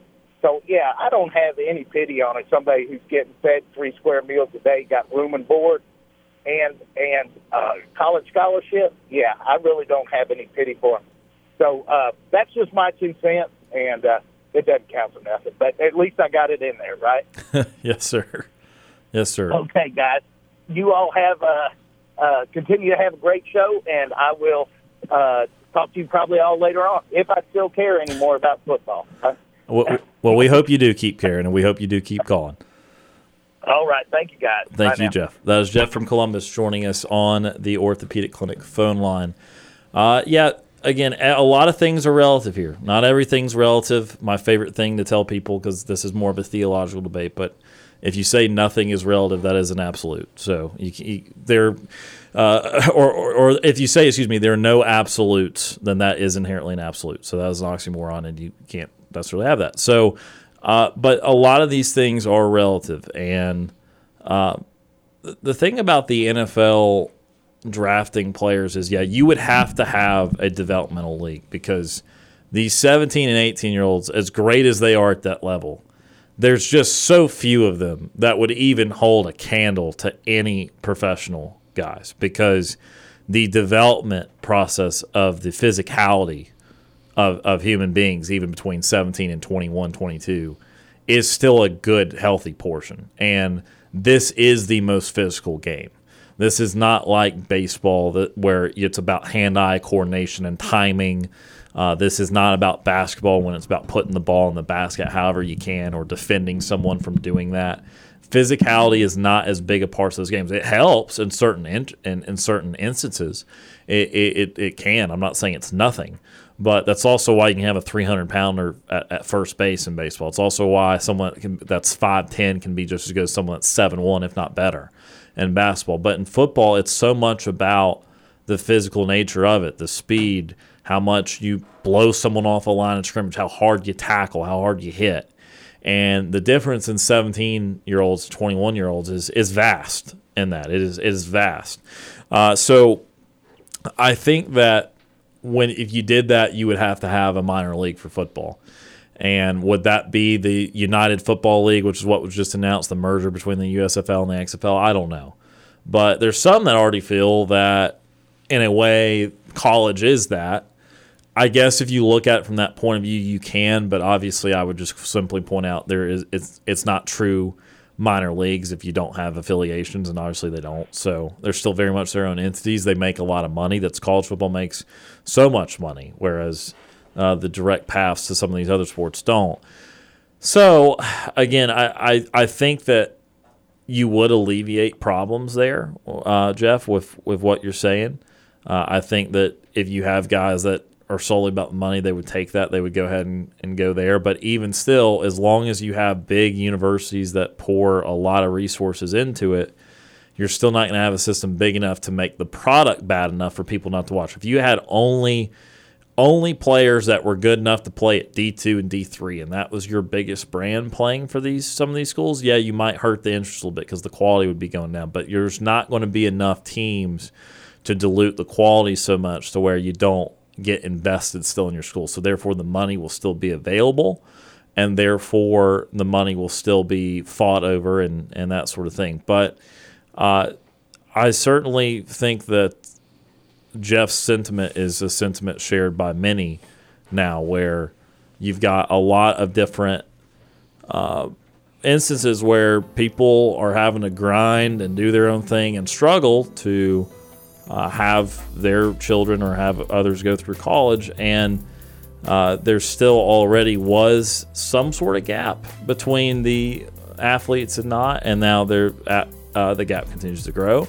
And again, it's all relative, because in that instance, you look at it that way, and you certainly get frustrated about it, but also the players, the athletes look at it about how much money others make and that are involved with the process and say, well, we're part of the reason you make that money. So the reality is it's a frustrating argument to be on, and I think it frustrates a lot of people. We need to go to our next time out of the show. When we come back, we will flip our conversation a little bit towards basketball. You're listening to the Wednesday edition of Sports Call on Tiger 95.9.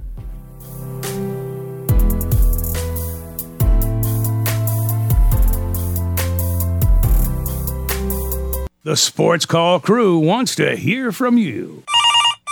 Give us a phone call at 334-887-3401. Now, back to the multi-time Abby Award-winning Sports Call.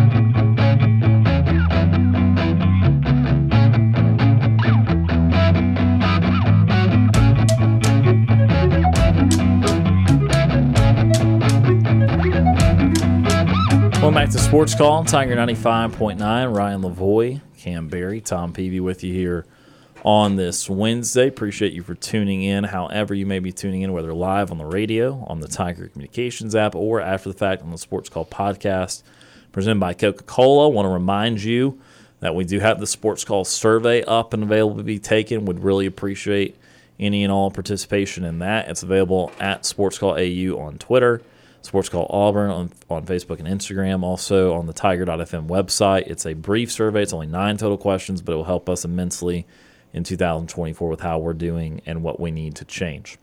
All right, so 7 or 8 minutes left here in this hour. Let's mix things up a little bit and go Auburn basketball after the Tigers with 2 straight victories in the non-conference to conclude non-conference play against Chattanooga on Saturday, against Penn last night inside Neville Arena. The Tigers winning by 20 points. The line was around 20.5, 21, 21.5, one of those things. So they just missed covering, although they did lead by 20-plus points several different times. But Auburn with another wire-to-wire victory, won the first half by 19, and Auburn is now set for conference play. But no big whoops moments there in the non-conference. No big whoops. It took care of business. Yeah, just the App State game on the little bit of frustrating side of things, but overall. Yeah, and I mean, you kind of, I mean, you hate to say you kind of understand the App State game. I mean, it was what the ESPN was calling. It's like the biggest game ever in Boonton, North Carolina, and so I mean, Auburn kind of went into a buzzsaw on that. It's like, okay, it happens, but they took care of business, and I'm excited as we get ready to start SEC play. I mean, it really feels like that this team is progressing to where you want it to be. Obviously, you hope that this team has not peaked. It would be terrible if you peak at the end of non-conference play and then you just fall apart in conference. So you're hoping that they're still climbing towards that peak performance. But they're really hitting on all cylinders that you could possibly ask for. You don't have just one or two guys that are dominating things for you. It's kind of a pick your poison type deal. When it comes to offense, it really is a pick your poison. You've had games where Janai Broome has not done very well, but then last night Janai Broome goes for 24 and hits 3 3-pointers like right there towards the beginning of the game. It's, good Lord. Janai Broome hitting threes. If you can start getting that sort of production consistently, watch out. Jalen Williams has been just really good. Aiden Holloway, again, same thing. He's had some games where he was really not effective, and he's had games where he looks like the 5-star kid. Katie Johnson, some great games. Dylan Cardwell, in a time where Janai Broome was not playing well, Dylan Cardwell stepped up and had a double-digit point game. So, and then Chad Becker-Mazzara is being incredible. So Auburn has really balanced themselves out very nicely to where they can hurt you from three, they can hurt you from inside, they can hurt you from mid-range. They're still getting the fouls and getting themselves to the free throw line. It is a very well-balanced team, and you can see the well-balanced team in some of the stats. Like they're in the top 50, I think, in just about every offensive category. So, I mean, you can't ask for more balance than what you're seeing out of that team right now. Yeah, absolutely. You love what you're seeing from Auburn just in terms of overall balance. Like you said, Tom, it's really a pick your poison type of situation now, where it's a highly balanced team.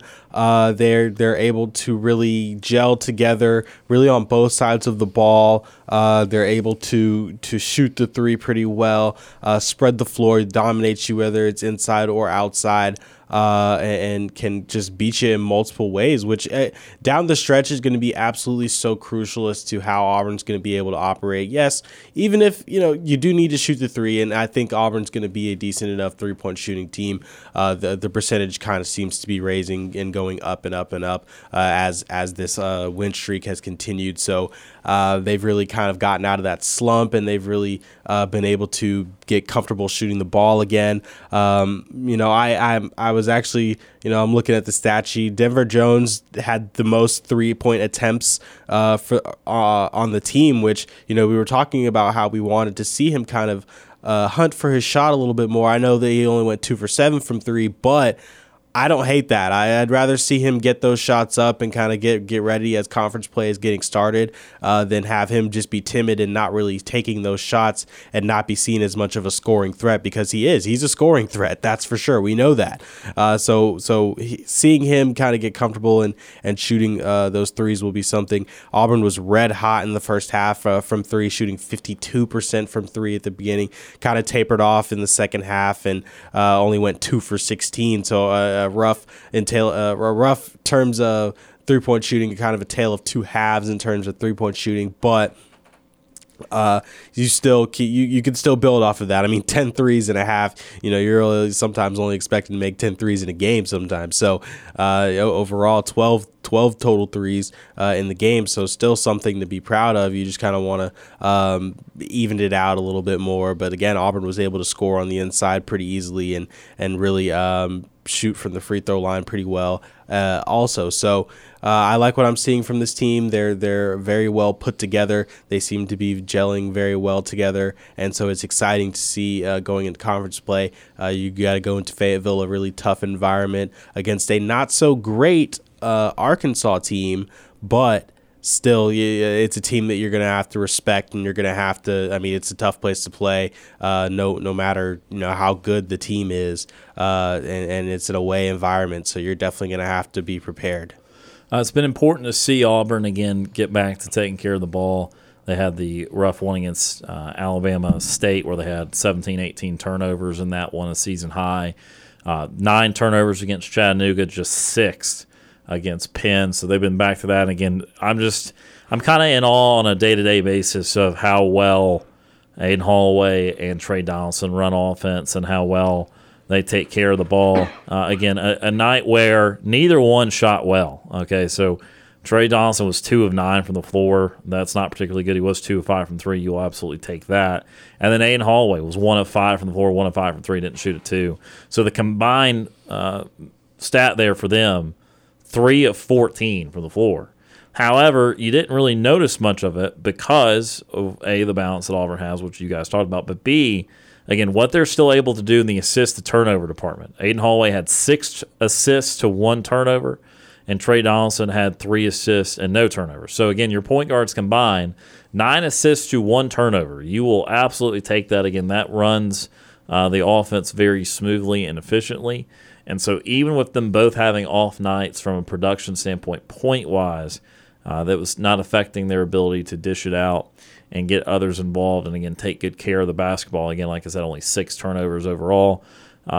Again, it is hard to worry about any one player, honestly, on this team. I think that they're all capable in the roles that they've been given. Auburn does not really rely on 1 or even 2 particular players to be their everything. That's a really good place to be in when you're this deep, because I think it changed a little bit with Broom's performance last night. But as of this past weekend, Auburn did not have any of the top 14 scorers in the SEC. And yet they're scoring 80-some, 84, 85, 86 points a game. Mm-hmm. So they don't usually miss any one player's performance if they don't play well. Again, if Aiden Holloway, who I think people still feel like is one of the 2 or 3 best players on the team, period, in the past, if one of your 2 or 3 best players has 3 points, you're probably in big trouble. This year, Auburn is not. When Janai Broom was having a couple of games where he was at 5, 6 points, didn't really matter. I mean, because you had Cardwell scoring 10. So you had Jalen scoring 15 to 20. Yeah, it was great. In the aggregate, when you aggregate these 2 positions, or the 2 guys playing each position, they usually come up with what you need out of that position. So we saw that more of that against Penn. Again, we saw more good free throw shooting. This team is getting well into the 70s in free throw percentage, so it's a better free throw shooting team. And still waiting for the 3 ball to come around. It had been awesome in the first half. It was a little too good to be true as they cooled way off in the second half. I think they were 10 of 19 from 3 in the first half and 2 of 16 in the second half. So definitely shot a lot of threes and cooled down in the second half. But still small improvements being made there as Auburn continues to look really good offensively. We'll have more breakdown on this basketball team as they get set for that SEC opener at Arkansas, which will be a very interesting one. But we are out of time for hour number 2. Still ahead in hour number 3, coming up at 5:15. Joe Bartle of RotoWire will join us. We'll talk the end of the fantasy football season with him, as well as some look ahead to some NFL matchups of importance this weekend and some playoff predictions from him. You're listening to the Wednesday edition of Sports Call live on Tiger 95.9.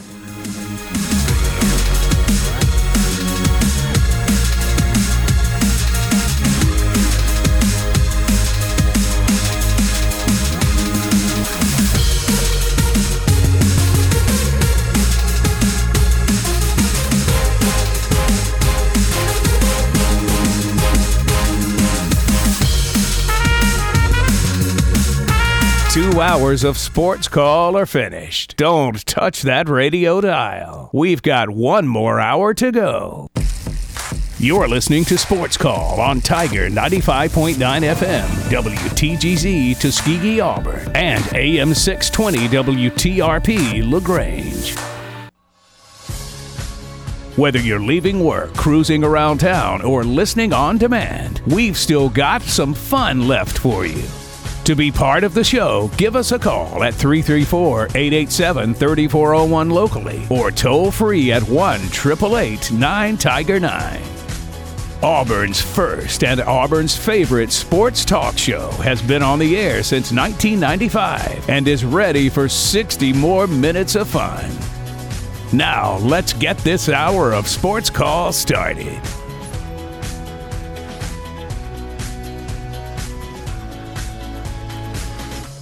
Third and final hour of Sports Call starting right now. Tiger 95.9, the Tiger.fm, the Tiger Communications app. Ryan Lavoie, Kam Berry, and Tom Peavy with you here on this Wednesday. TP Hammock running the board and taking your phone calls.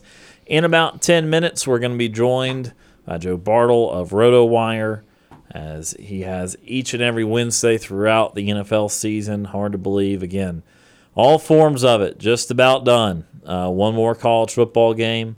You got one more week of NFL action, and then you'll have playoffs, and then that'll be it. And we'll be sad again.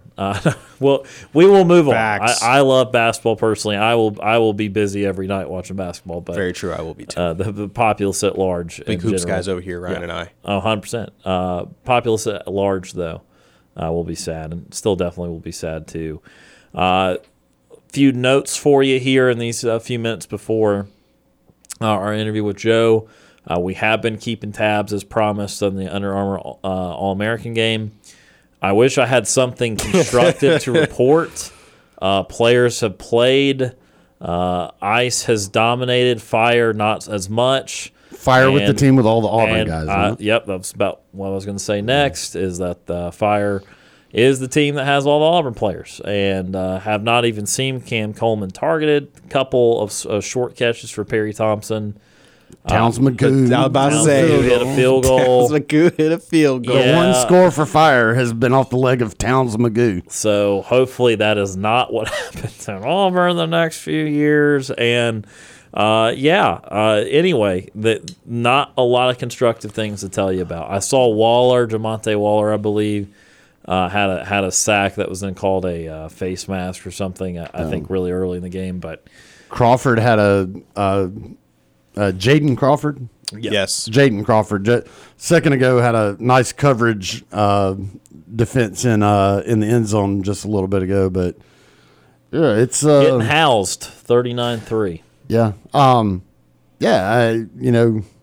you hope that's not you get all the star wide receiver guys out there, and you have no offensive line and no quarterback play. Sounds familiar.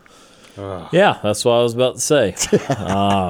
I'm going to have to figure some things out, although I think the offensive line is a little bit better than what we've seen in this, but we'll see. Also, other notes, we talked transfer portal today. Just so people are not confused, yes, the window technically closed yesterday. There is an exception for players that played in bowl games within a certain amount of time of the deadline. They get a 5-day extension. And so we've seen a bunch of Alabama players hit the portal 9 in about a 15 or 20-minute stretch about an hour ago, including their center, who had snapping difficulties in the championship game, and they've had troublesome snaps all year. Honestly, Alabama, from the teams I've seen, had about as many snafus as I've seen this year. And this is something that has happened with that center because he has had some issues this year, but fans need to be better. Apparently, the kid's been getting death threats. I mean, they've had players are jumping on there, getting onto their own fans about, dude, y'all need to calm down on this. I mean, dude, you're giving the kid – it's a kid. You're going to start sending death threats to your center because that's just awful. Yeah, social media again enables the it does some great stuff, but it enables the worst in humanity too. Yeah. But nevertheless, he is in the portal, and again, Alabama and Georgia have a lot of their second and third string guys going to the portal. That's the nature of some of these 5-star players that end up not playing a lot early on, and it gives them the opportunity to go elsewhere and become hopeful big gets for some of these other players. So that's kind of a look at the portal. That's a look at a little bit of the Under Armour All-Star game going on right now. I know, the U.S. Army All-American game that's this weekend. Yeah. Maybe a few more Tigers in that one. Well, Walker White. Yeah, I think Walker White's in that one. Amaris Williams is somebody that's in that one. The offensive lineman from Mater Dei. DeAndre Carter. DeAndre Carter.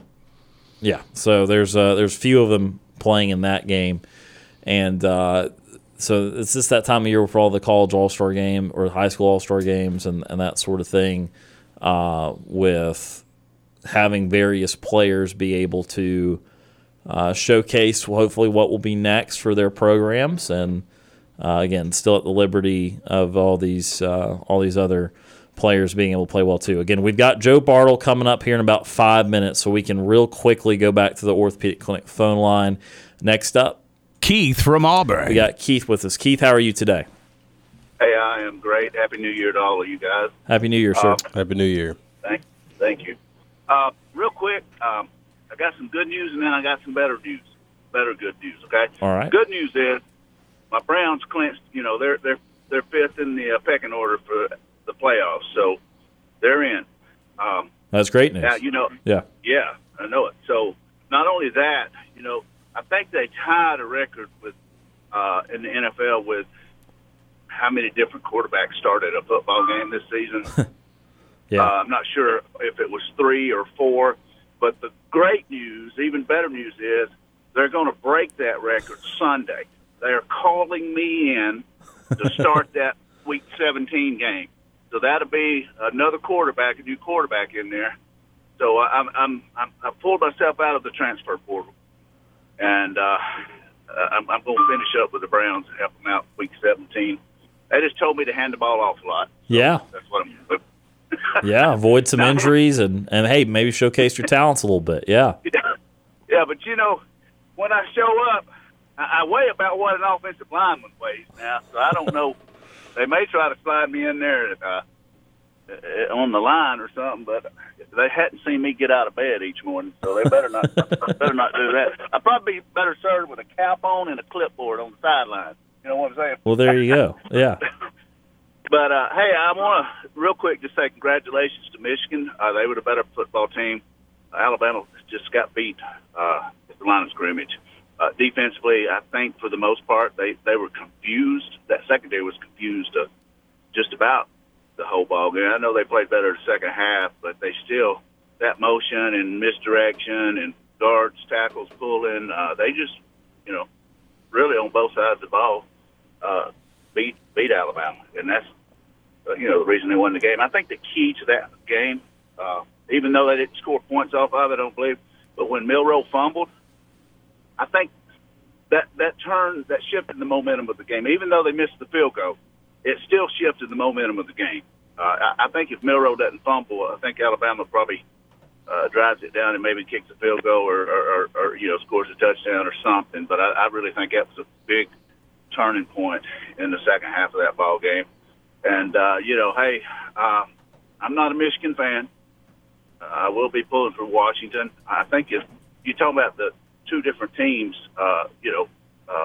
one a power running team and the other that just slings it all over the football field, throws it to set up the run. It's, like daylight and dark playing each other. So it ought to be a really interesting ball game. Who had ever heard of that coach before? DeBoer or Delore or whatever his name was. Yep, so it goes to show you, set your mind to something, hard work, being persistent, and you do whatever you want to do. And I congratulate him and his coaching staff, and looking forward to the M playing the upside down M. Yep. But anyway, guys, that's all I have. I appreciate you taking my phone call. I've got one last appointment here in Phoenix City. I'm gonna knock it out, and head home. So y'all keep up the great work, and we'll talk again real soon. Sounds good, Keith. We appreciate that phone call as always, my friend. That's Keith from Auburn joining us on the Orthopedic Clinic phone line. We need to head to our next timeout, and that's because Joe Bartle of RotoWire will be joining us to talk a little NFL ahead of Week 18. That is next here on this Wednesday edition of Sports Call.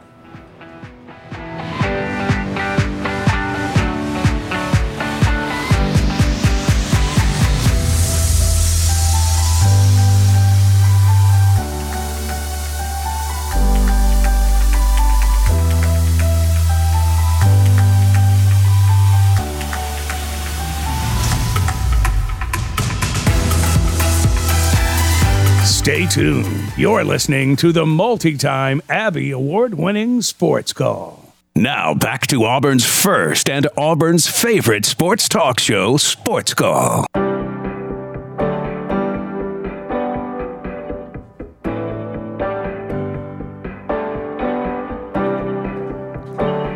Welcome back to Sports Call, Tiger 95.9, the Tiger.fm, and the Tiger Communications app, or if you listen after the fact on the Sports Call podcast, presented by Coca-Cola. Ryan Lavoie, Kam Berry, and Tom Peavy with you here on this Wednesday edition of the program, and we now go back to our Orthopedic Clinic phone line, where we welcome on Joe Bartle of RotoWire, as it's the last regular season week of the year. Most fantasy leagues have concluded. It's kind of a bittersweet moment of the season, Joe. But again, we certainly appreciate you with being on with us again today. How are things in your world? I was going to say bittersweet for a lot of people, but for somebody that's been grinding the fantasy sphere since early July, I'm happy that we have the light at the end of the tunnel wide open there for me to see. So, no, it's been great, and I'm hoping the playoff games are going to be fantastic too. And, you know, you look at the AFC side, there's going to be, I think, legitimately 7 teams that you'd be excited to see make it to the Super Bowl. Maybe 6 if you take out the AFC South winner. But I mean, it should be a lot of fun, and hopefully Week 18 provides plenty of drama so long as the Packers win. I know your Packers big game coming up this weekend for sure. Joe, I got to ask you for the fantasy perspective or fantasy world, how many championships did you hoist this year? 2. Okay. And, I think 2 of the 3 finals that I made. I guess one of the leagues was going to be defunct, so it was kind of a swan song of sorts, and that one I had already kind of anticipated I was going to win. So 3 of 4, but 2 of 3 legitimate ones, I'd say. All right. Well, hey, that's more than me. That's for sure. So, Joe, I know this one will be more of a playoff preview, a Week 18 preview than a fantasy perspective. But I did want to ask you 1 or 2 things just from the season as a whole in fantasy. Is there any big takeaways from this fantasy season? Anything that maybe was an odd year from a fantasy perspective, or something that you might have changed your view on for future years? Just any big takeaways from this year? Yeah, the biggest thing for me entering this season was I was committed to drafting a high-end quarterback in every one of my leagues, whether it be Patrick Mahomes or Jalen Hurts or Josh Allen, and then extended all the way down to Trevor Lawrence. Deshaun Watson was kind of the fringe level of that, but even Lamar Jackson. I wanted to be committed to that because I thought the quarterback difference of those 7 guys, realistically, at the beginning of August, was substantially more than the Daniel Jones, Kirk Cousins, Aaron Rodgers of the world, Anthony Richardson, who were quarterbacks 8 through 15. With all the injuries that occurred, I think I want to continue that thought process next year, but it's going to be put into a bit more of a mirror. I think there's going to be instances, if you could say Kirk Cousins is healthy, that he could be a top 10 guy. Aaron Rodgers, Dak Prescott as well, too. And they've made more of a case than ever before with all the injuries that could take place. And we saw a guy like C.J. Stroud and even Joe Flacco for the fantasy playoffs have massive and monumental fantasy impacts, too. So needing to get one of those top 7 guys and committing significant draft capital to the Mahomes of the world, that might not be the call that I want to make next year, even though I don't feel like the process was wrong. That was probably one of the bigger takeaways. And then the other is, even though I thought this was a lackluster receiver class, guys like Jordan Addison, Zay Flowers, Rasheed Rice from a rookie perspective, even Jaden Reed towards the end of the season, have just confirmed that it's going to be a wide receiver heavy first 4, 5, 6 rounds of drafts again next year. And more so, Arthur Smith ruining Bijan Robinson and a few of these other places, there just aren't a lot of obvious number one stud running backs that are getting utilized that way. And this upcoming draft class is not going to change that too. So it'll be even more wide receiver heavy, if not similarly wide receiver heavy next year's first round. And I think it's going to be totally fine because that'll be the safer choice once again. And Joe, looking at the quarterback situation for some leagues that still have one last week to play, I'm in one league. We'll be rectifying that next year to where it'll end in week 17. But and I'm the commissioner, so it was on me. It was an accident. I just didn't think about it. So I will be changing that next year. But have one more week to play, and obviously the quarterbacks will be a lot of quarterbacks are sitting out that have clinched and things like that. So I lost my guy Lamar Jackson. So who would be like a quarterback that I could replace Lamar with that will actually be playing and competing for something? Yeah, this is tough because I would have said Matthew Stafford. Well, Stafford's also benched for this week, and I'd imagine Brock Purdy, if he plays a half, would be stunned there. So the answer to this question, we did this on the Tuesday podcast, is actually Tyrod Taylor, who will be playing against that Eagles defense, which gave Kyler Murray 25 fantasy points. I think it's been 4 or 5 weeks in a row that the quarterback that plays the Eagles have been top 10 in fantasy scoring.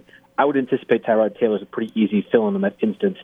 He's widely available. There really is no league or instance where he's not. But if you were running into the point where somebody maybe stashed multiple quarterbacks knowing you or whoever else is Lamar Jackson is at a weak point, maybe Derek Carr as well in a must-win game for their playoff aspirations, he kind of makes some sense, or Gardner Minshew. But I think it's Tyrod Taylor is kind of the catch-all answer to that question. Okay, well, just a follow-up question. What about your guy Jordan Love? Any? Oh yeah, yeah. I feel well.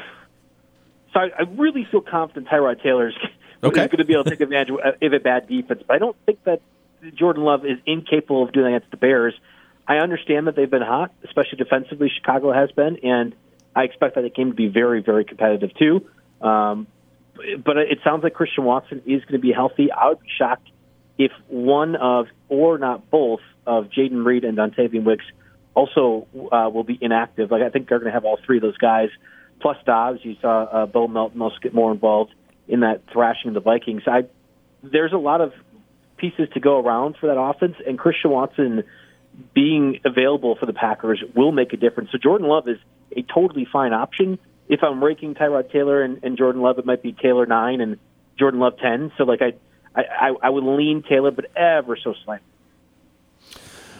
Also, now looking at as we're getting here towards the end, looking at some of these guys that were your dark horse guys that were not high drafts or maybe not drafts that people just kind of picked up out there in the ether that really turned heads that are going to be big time pickups for next year whenever we play. Who are some of those guys?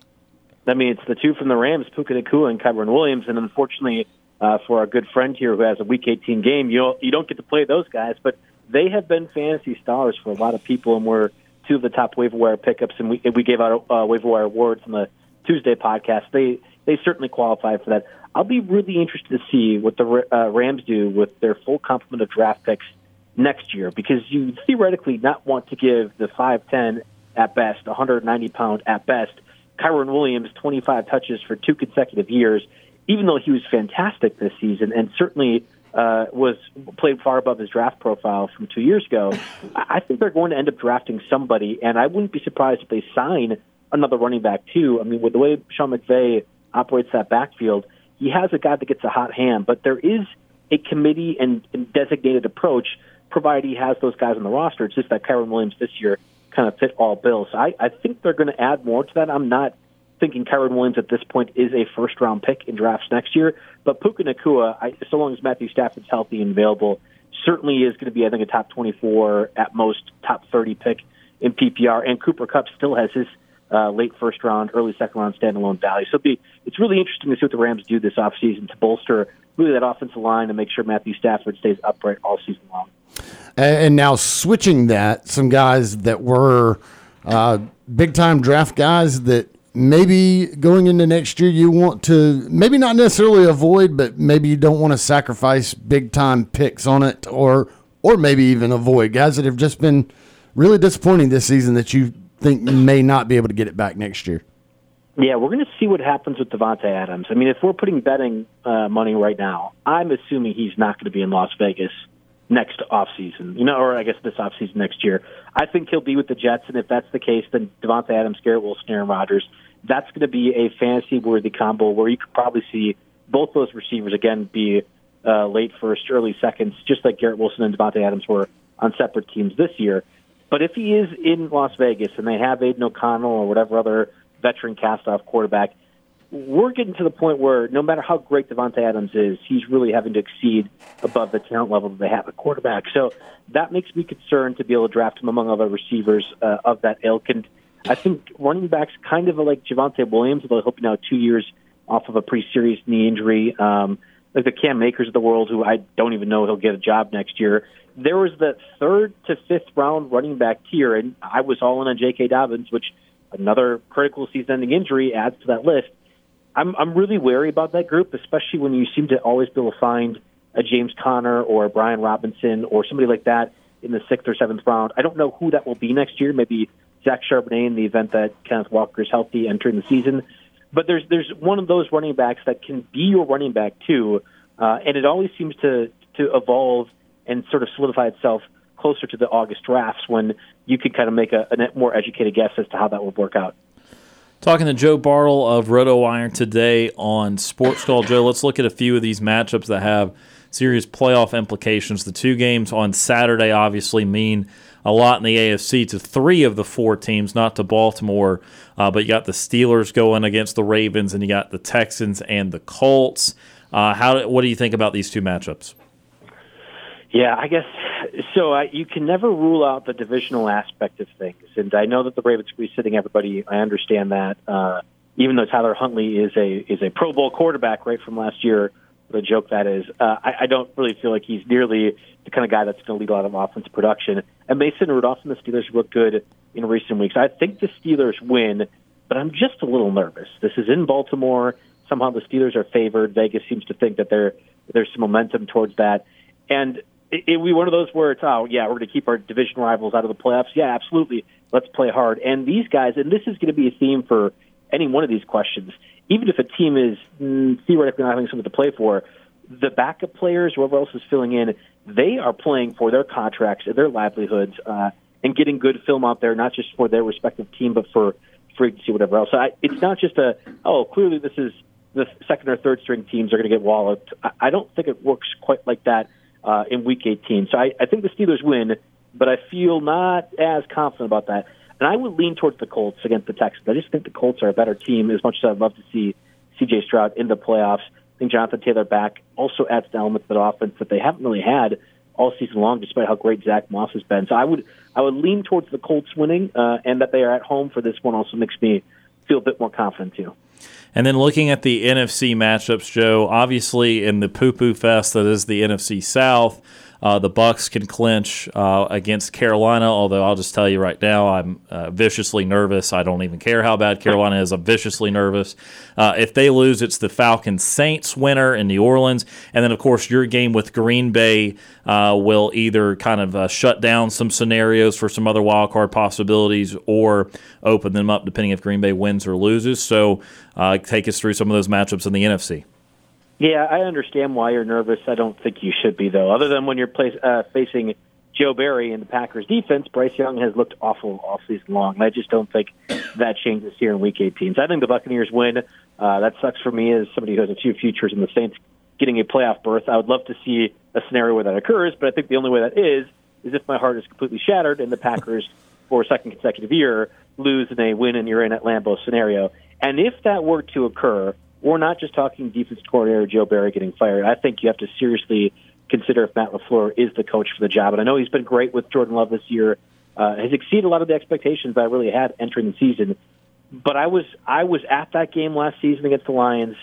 You can't lose 2 win-and-you're-in scenarios at home against divisional opponents who have theoretically nothing to play for. That can't happen. And no matter if you've beaten the Bears 9 times, 10 times, 25 times, you know they're going to be entering motivated. So I'm far more nervous about this game than I was last year when the Packers ended up kind of punting that one away.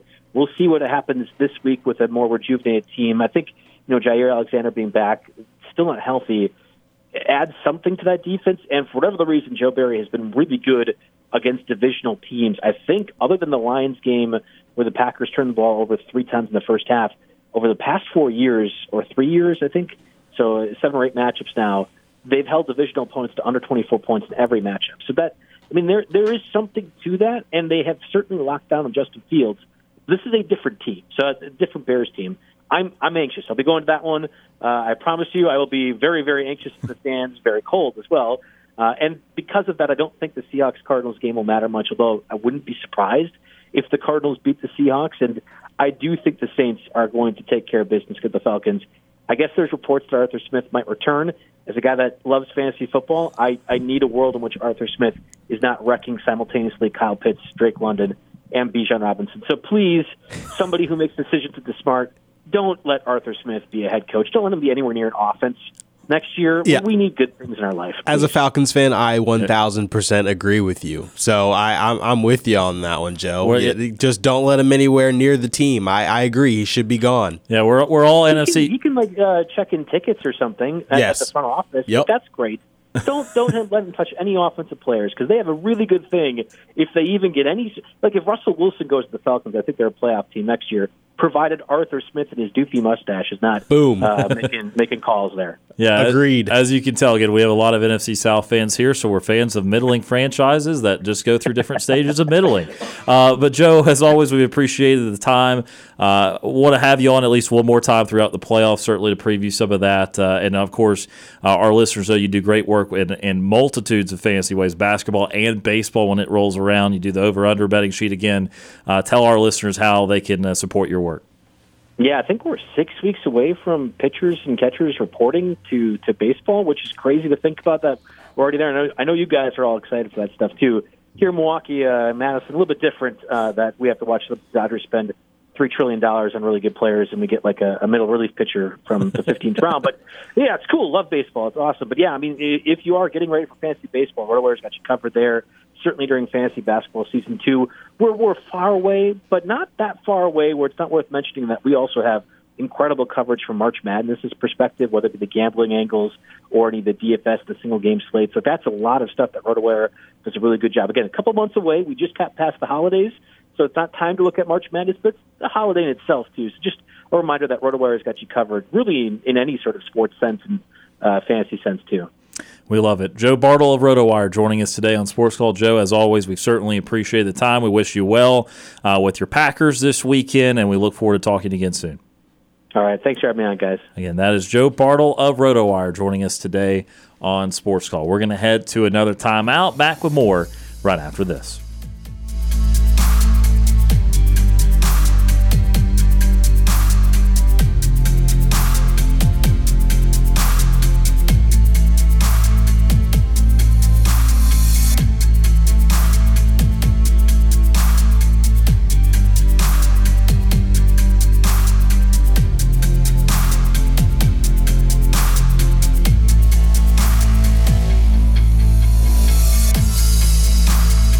We need a timeout. Sports Call will be back after this quick break. This is Andy Burcham, voice of the Auburn Tigers, and you're listening to Sports Call on Tiger 95.9.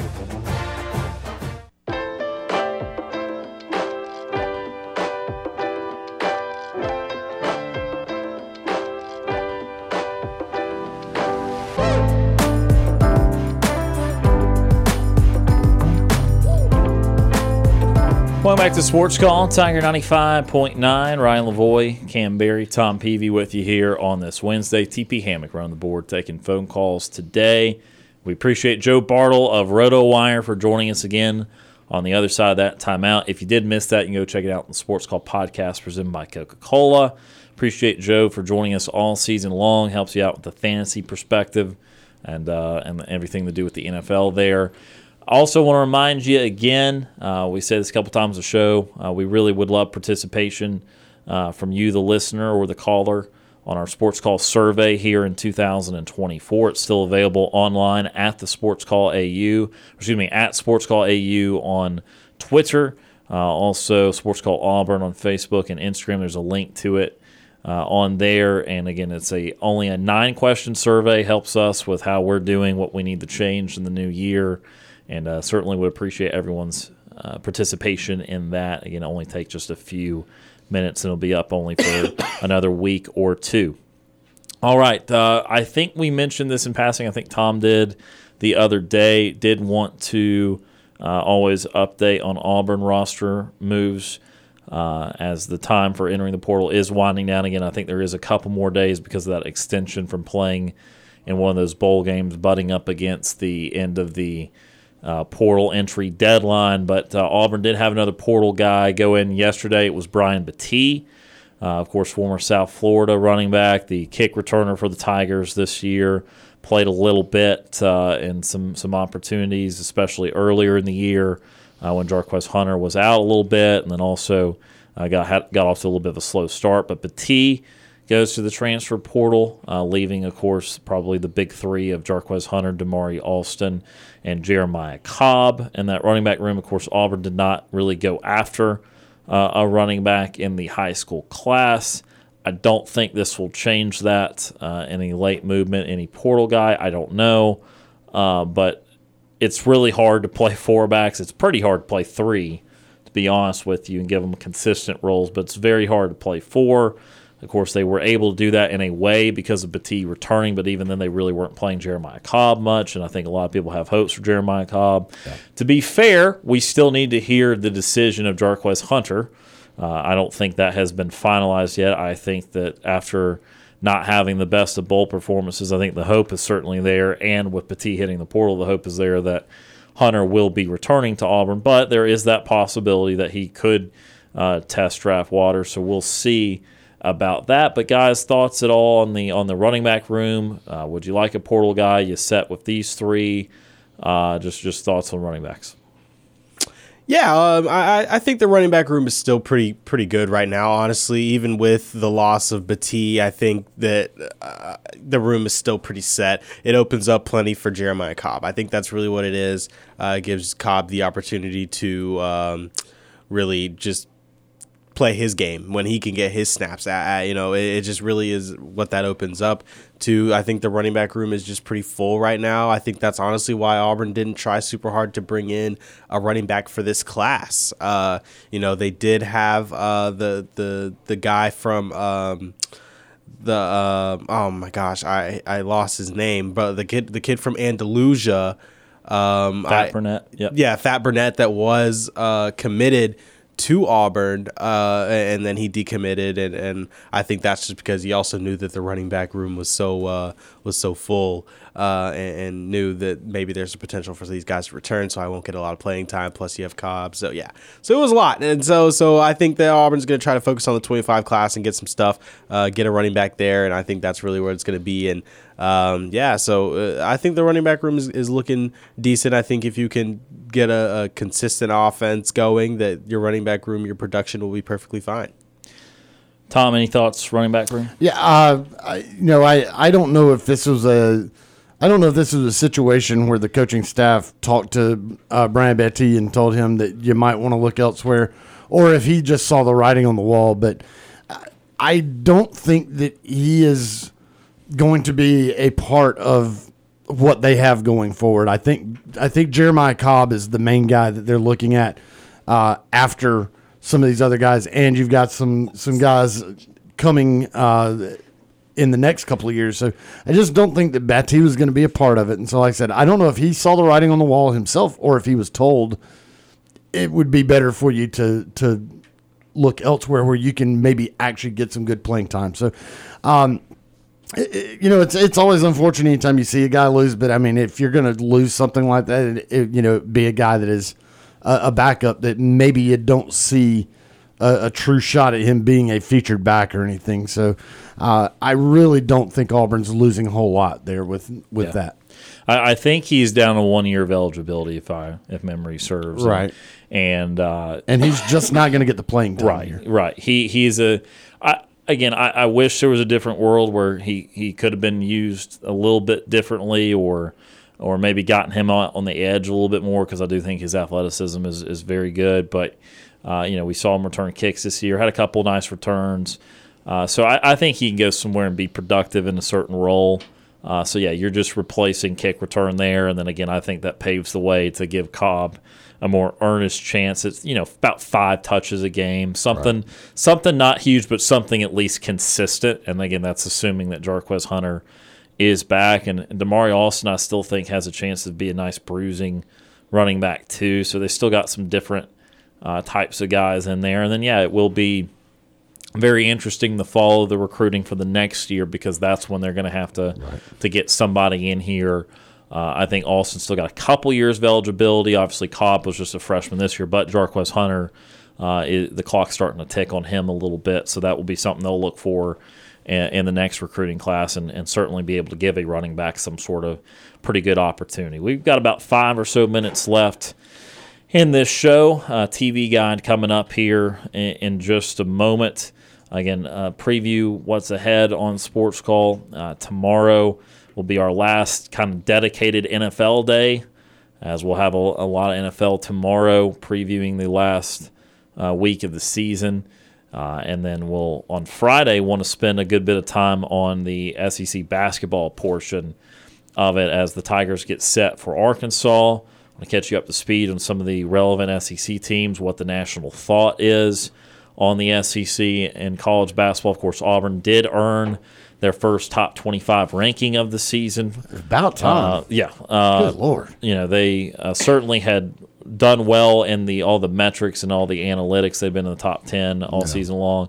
Again, the reason I said that they were struggling to be in the top 10 was just, or excuse me, top 25 was just the perception of the teams they played, right? And the fact of the matter is, and we'll get into more great detail again later in the week, but these brand name non-conference schools unfortunately have just not been any good. Notre Dame's not been good. Indiana is struggling mightily. Unfortunately, St. Bonaventure not adding much. USC not what they were supposed to be so far. Really, it's just Baylor that has at least exceeded some sort of expectation in the early going. And look, App State is not looking to be an awful loss. I looked it up again. App is 10-3 on the year. It was a home game, and I do want to remind people, friendly reminder, because I'm toying with a prediction for Saturday's game, and people are not going to like. It's very tough to win on the road in college basketball. Some people don't really think much of this Arkansas team. They beat Duke at home. Yeah. Okay, and Bud Walton Arena is reliably one of the 3 or 4 toughest venues in the SEC. Yep. So that is not going to be an easy game. I guess, Tom, we can get your thoughts since it's your last show of the week on that Auburn-Arkansas game. I mean, it's going to be – I will say this. For as good as Auburn has been playing, I still think that would be I don't know if I want to say monumental win, but I mean, really, as tough as it is to win in Bud Walton Arena, as big as that is, as crazy as their fans are, I mean, it is one of the toughest places to play in the entire country. To be able to go in there and get a win is pretty darn special. So, Auburn's playing great basketball. That's going to be tough. It's really, really going to be tough to do that. Auburn will have done something very special if they can go into Bud Walton and get a win. That also said, fans also don't need to hit the panic button if Auburn goes to Bud Walton and loses, because so does a lot of other people. Yeah. So don't hit the panic. If Auburn falls in Bud Walton, it's like it's okay. Don't hit the panic button. Obviously, you want to go in there and get a win, but if it doesn't happen, you hope you don't go in there and just get your doors blown off. Right. I don't see that happening to this Auburn team. I think they're just so balanced that they're not going to get their doors blown off. But if they come up short and they lose that game, don't hit the panic button. It's okay. It's first game of the season. Arkansas is going to win a lot of games at home. It doesn't matter how good or bad they are. So, that being said, I'd like Auburn to go in there and at least not be flat. Yeah. Play a solid game. If you come up short and you fight your butt off and do whatever you can and you just come up short because it's just that, it's okay. But if you go in there and get beat by like 30, then you're like, ugh. Yeah, whoops. Yeah. Yeah, so we'll be breaking that one down in great detail here over the next couple days. We're into our last couple minutes of the show today, so it's time for a nightly TV guide. Our show is about to end, but we've got you covered on entertainment for the evening. Here's SportsCall's Nightly TV Guide. SportsCall's Nightly TV Guide presented by White Claw Hard Seltzer, and we got some men's college basketball on tonight. A weird one in the ACC, 6 o'clock on ESPN2. I say weird because Virginia just got housed by Notre Dame, even though Notre Dame's been around 500 this year in their previous ACC game. And then Louisville is not good, and Kenny Payne is still the coach, and they're not good. Anyway, so that's 6 o'clock on ESPN2. The loser of that one is going to look bad doing it. Women's college basketball, 6 o'clock ESPNU. You got Charlotte and South Florida. 7 o'clock on ESPN. Back to the men's game. This one's a pretty good one in the ACC. Number 16, Clemson at Miami. Miami was ranked as high as being in the top 10 or 12 earlier this year where they were playing Kentucky. Kentucky handled Miami easily, and that kind of sent Miami into a brief spiral. So they are hosting number 16, Clemson, who are part of the 3 ranked teams in the ACC. It's North Carolina, Duke, and Clemson. And then NHL 6:30 TNT, you got the New Jersey Devils and the Washington Capitals. And 7 o'clock on AMC, you got your one movie pick. You've got Moneyball, starring Brad Pitt. Great movie. It is a very good movie. And that is SportsCall's Nightly TV Guide, presented by White Claw Hard Seltzer. And that's about it for this Wednesday edition of the show. Tom Peavy, thank you for being here today. I hope you have a great rest of your week, and we'll see you again next week. Yeah, man, enjoyed it. And Kam Berry, thank you for being here today. Glad you made it back safely from Germany. Yes, sir. And we'll see you again on Friday. Glad to be back. See you on Friday. And we also appreciate TP Hammock for running the board today on this Wednesday. We also thank Joe Bartle of RotoWire for joining the program. And as always, we appreciate all those that tuned in and called in. For TP Hammock, Tom Peavy, Kam Berry, my name is Ryan Lavoie. Have a great Wednesday night, and we'll talk to you again tomorrow.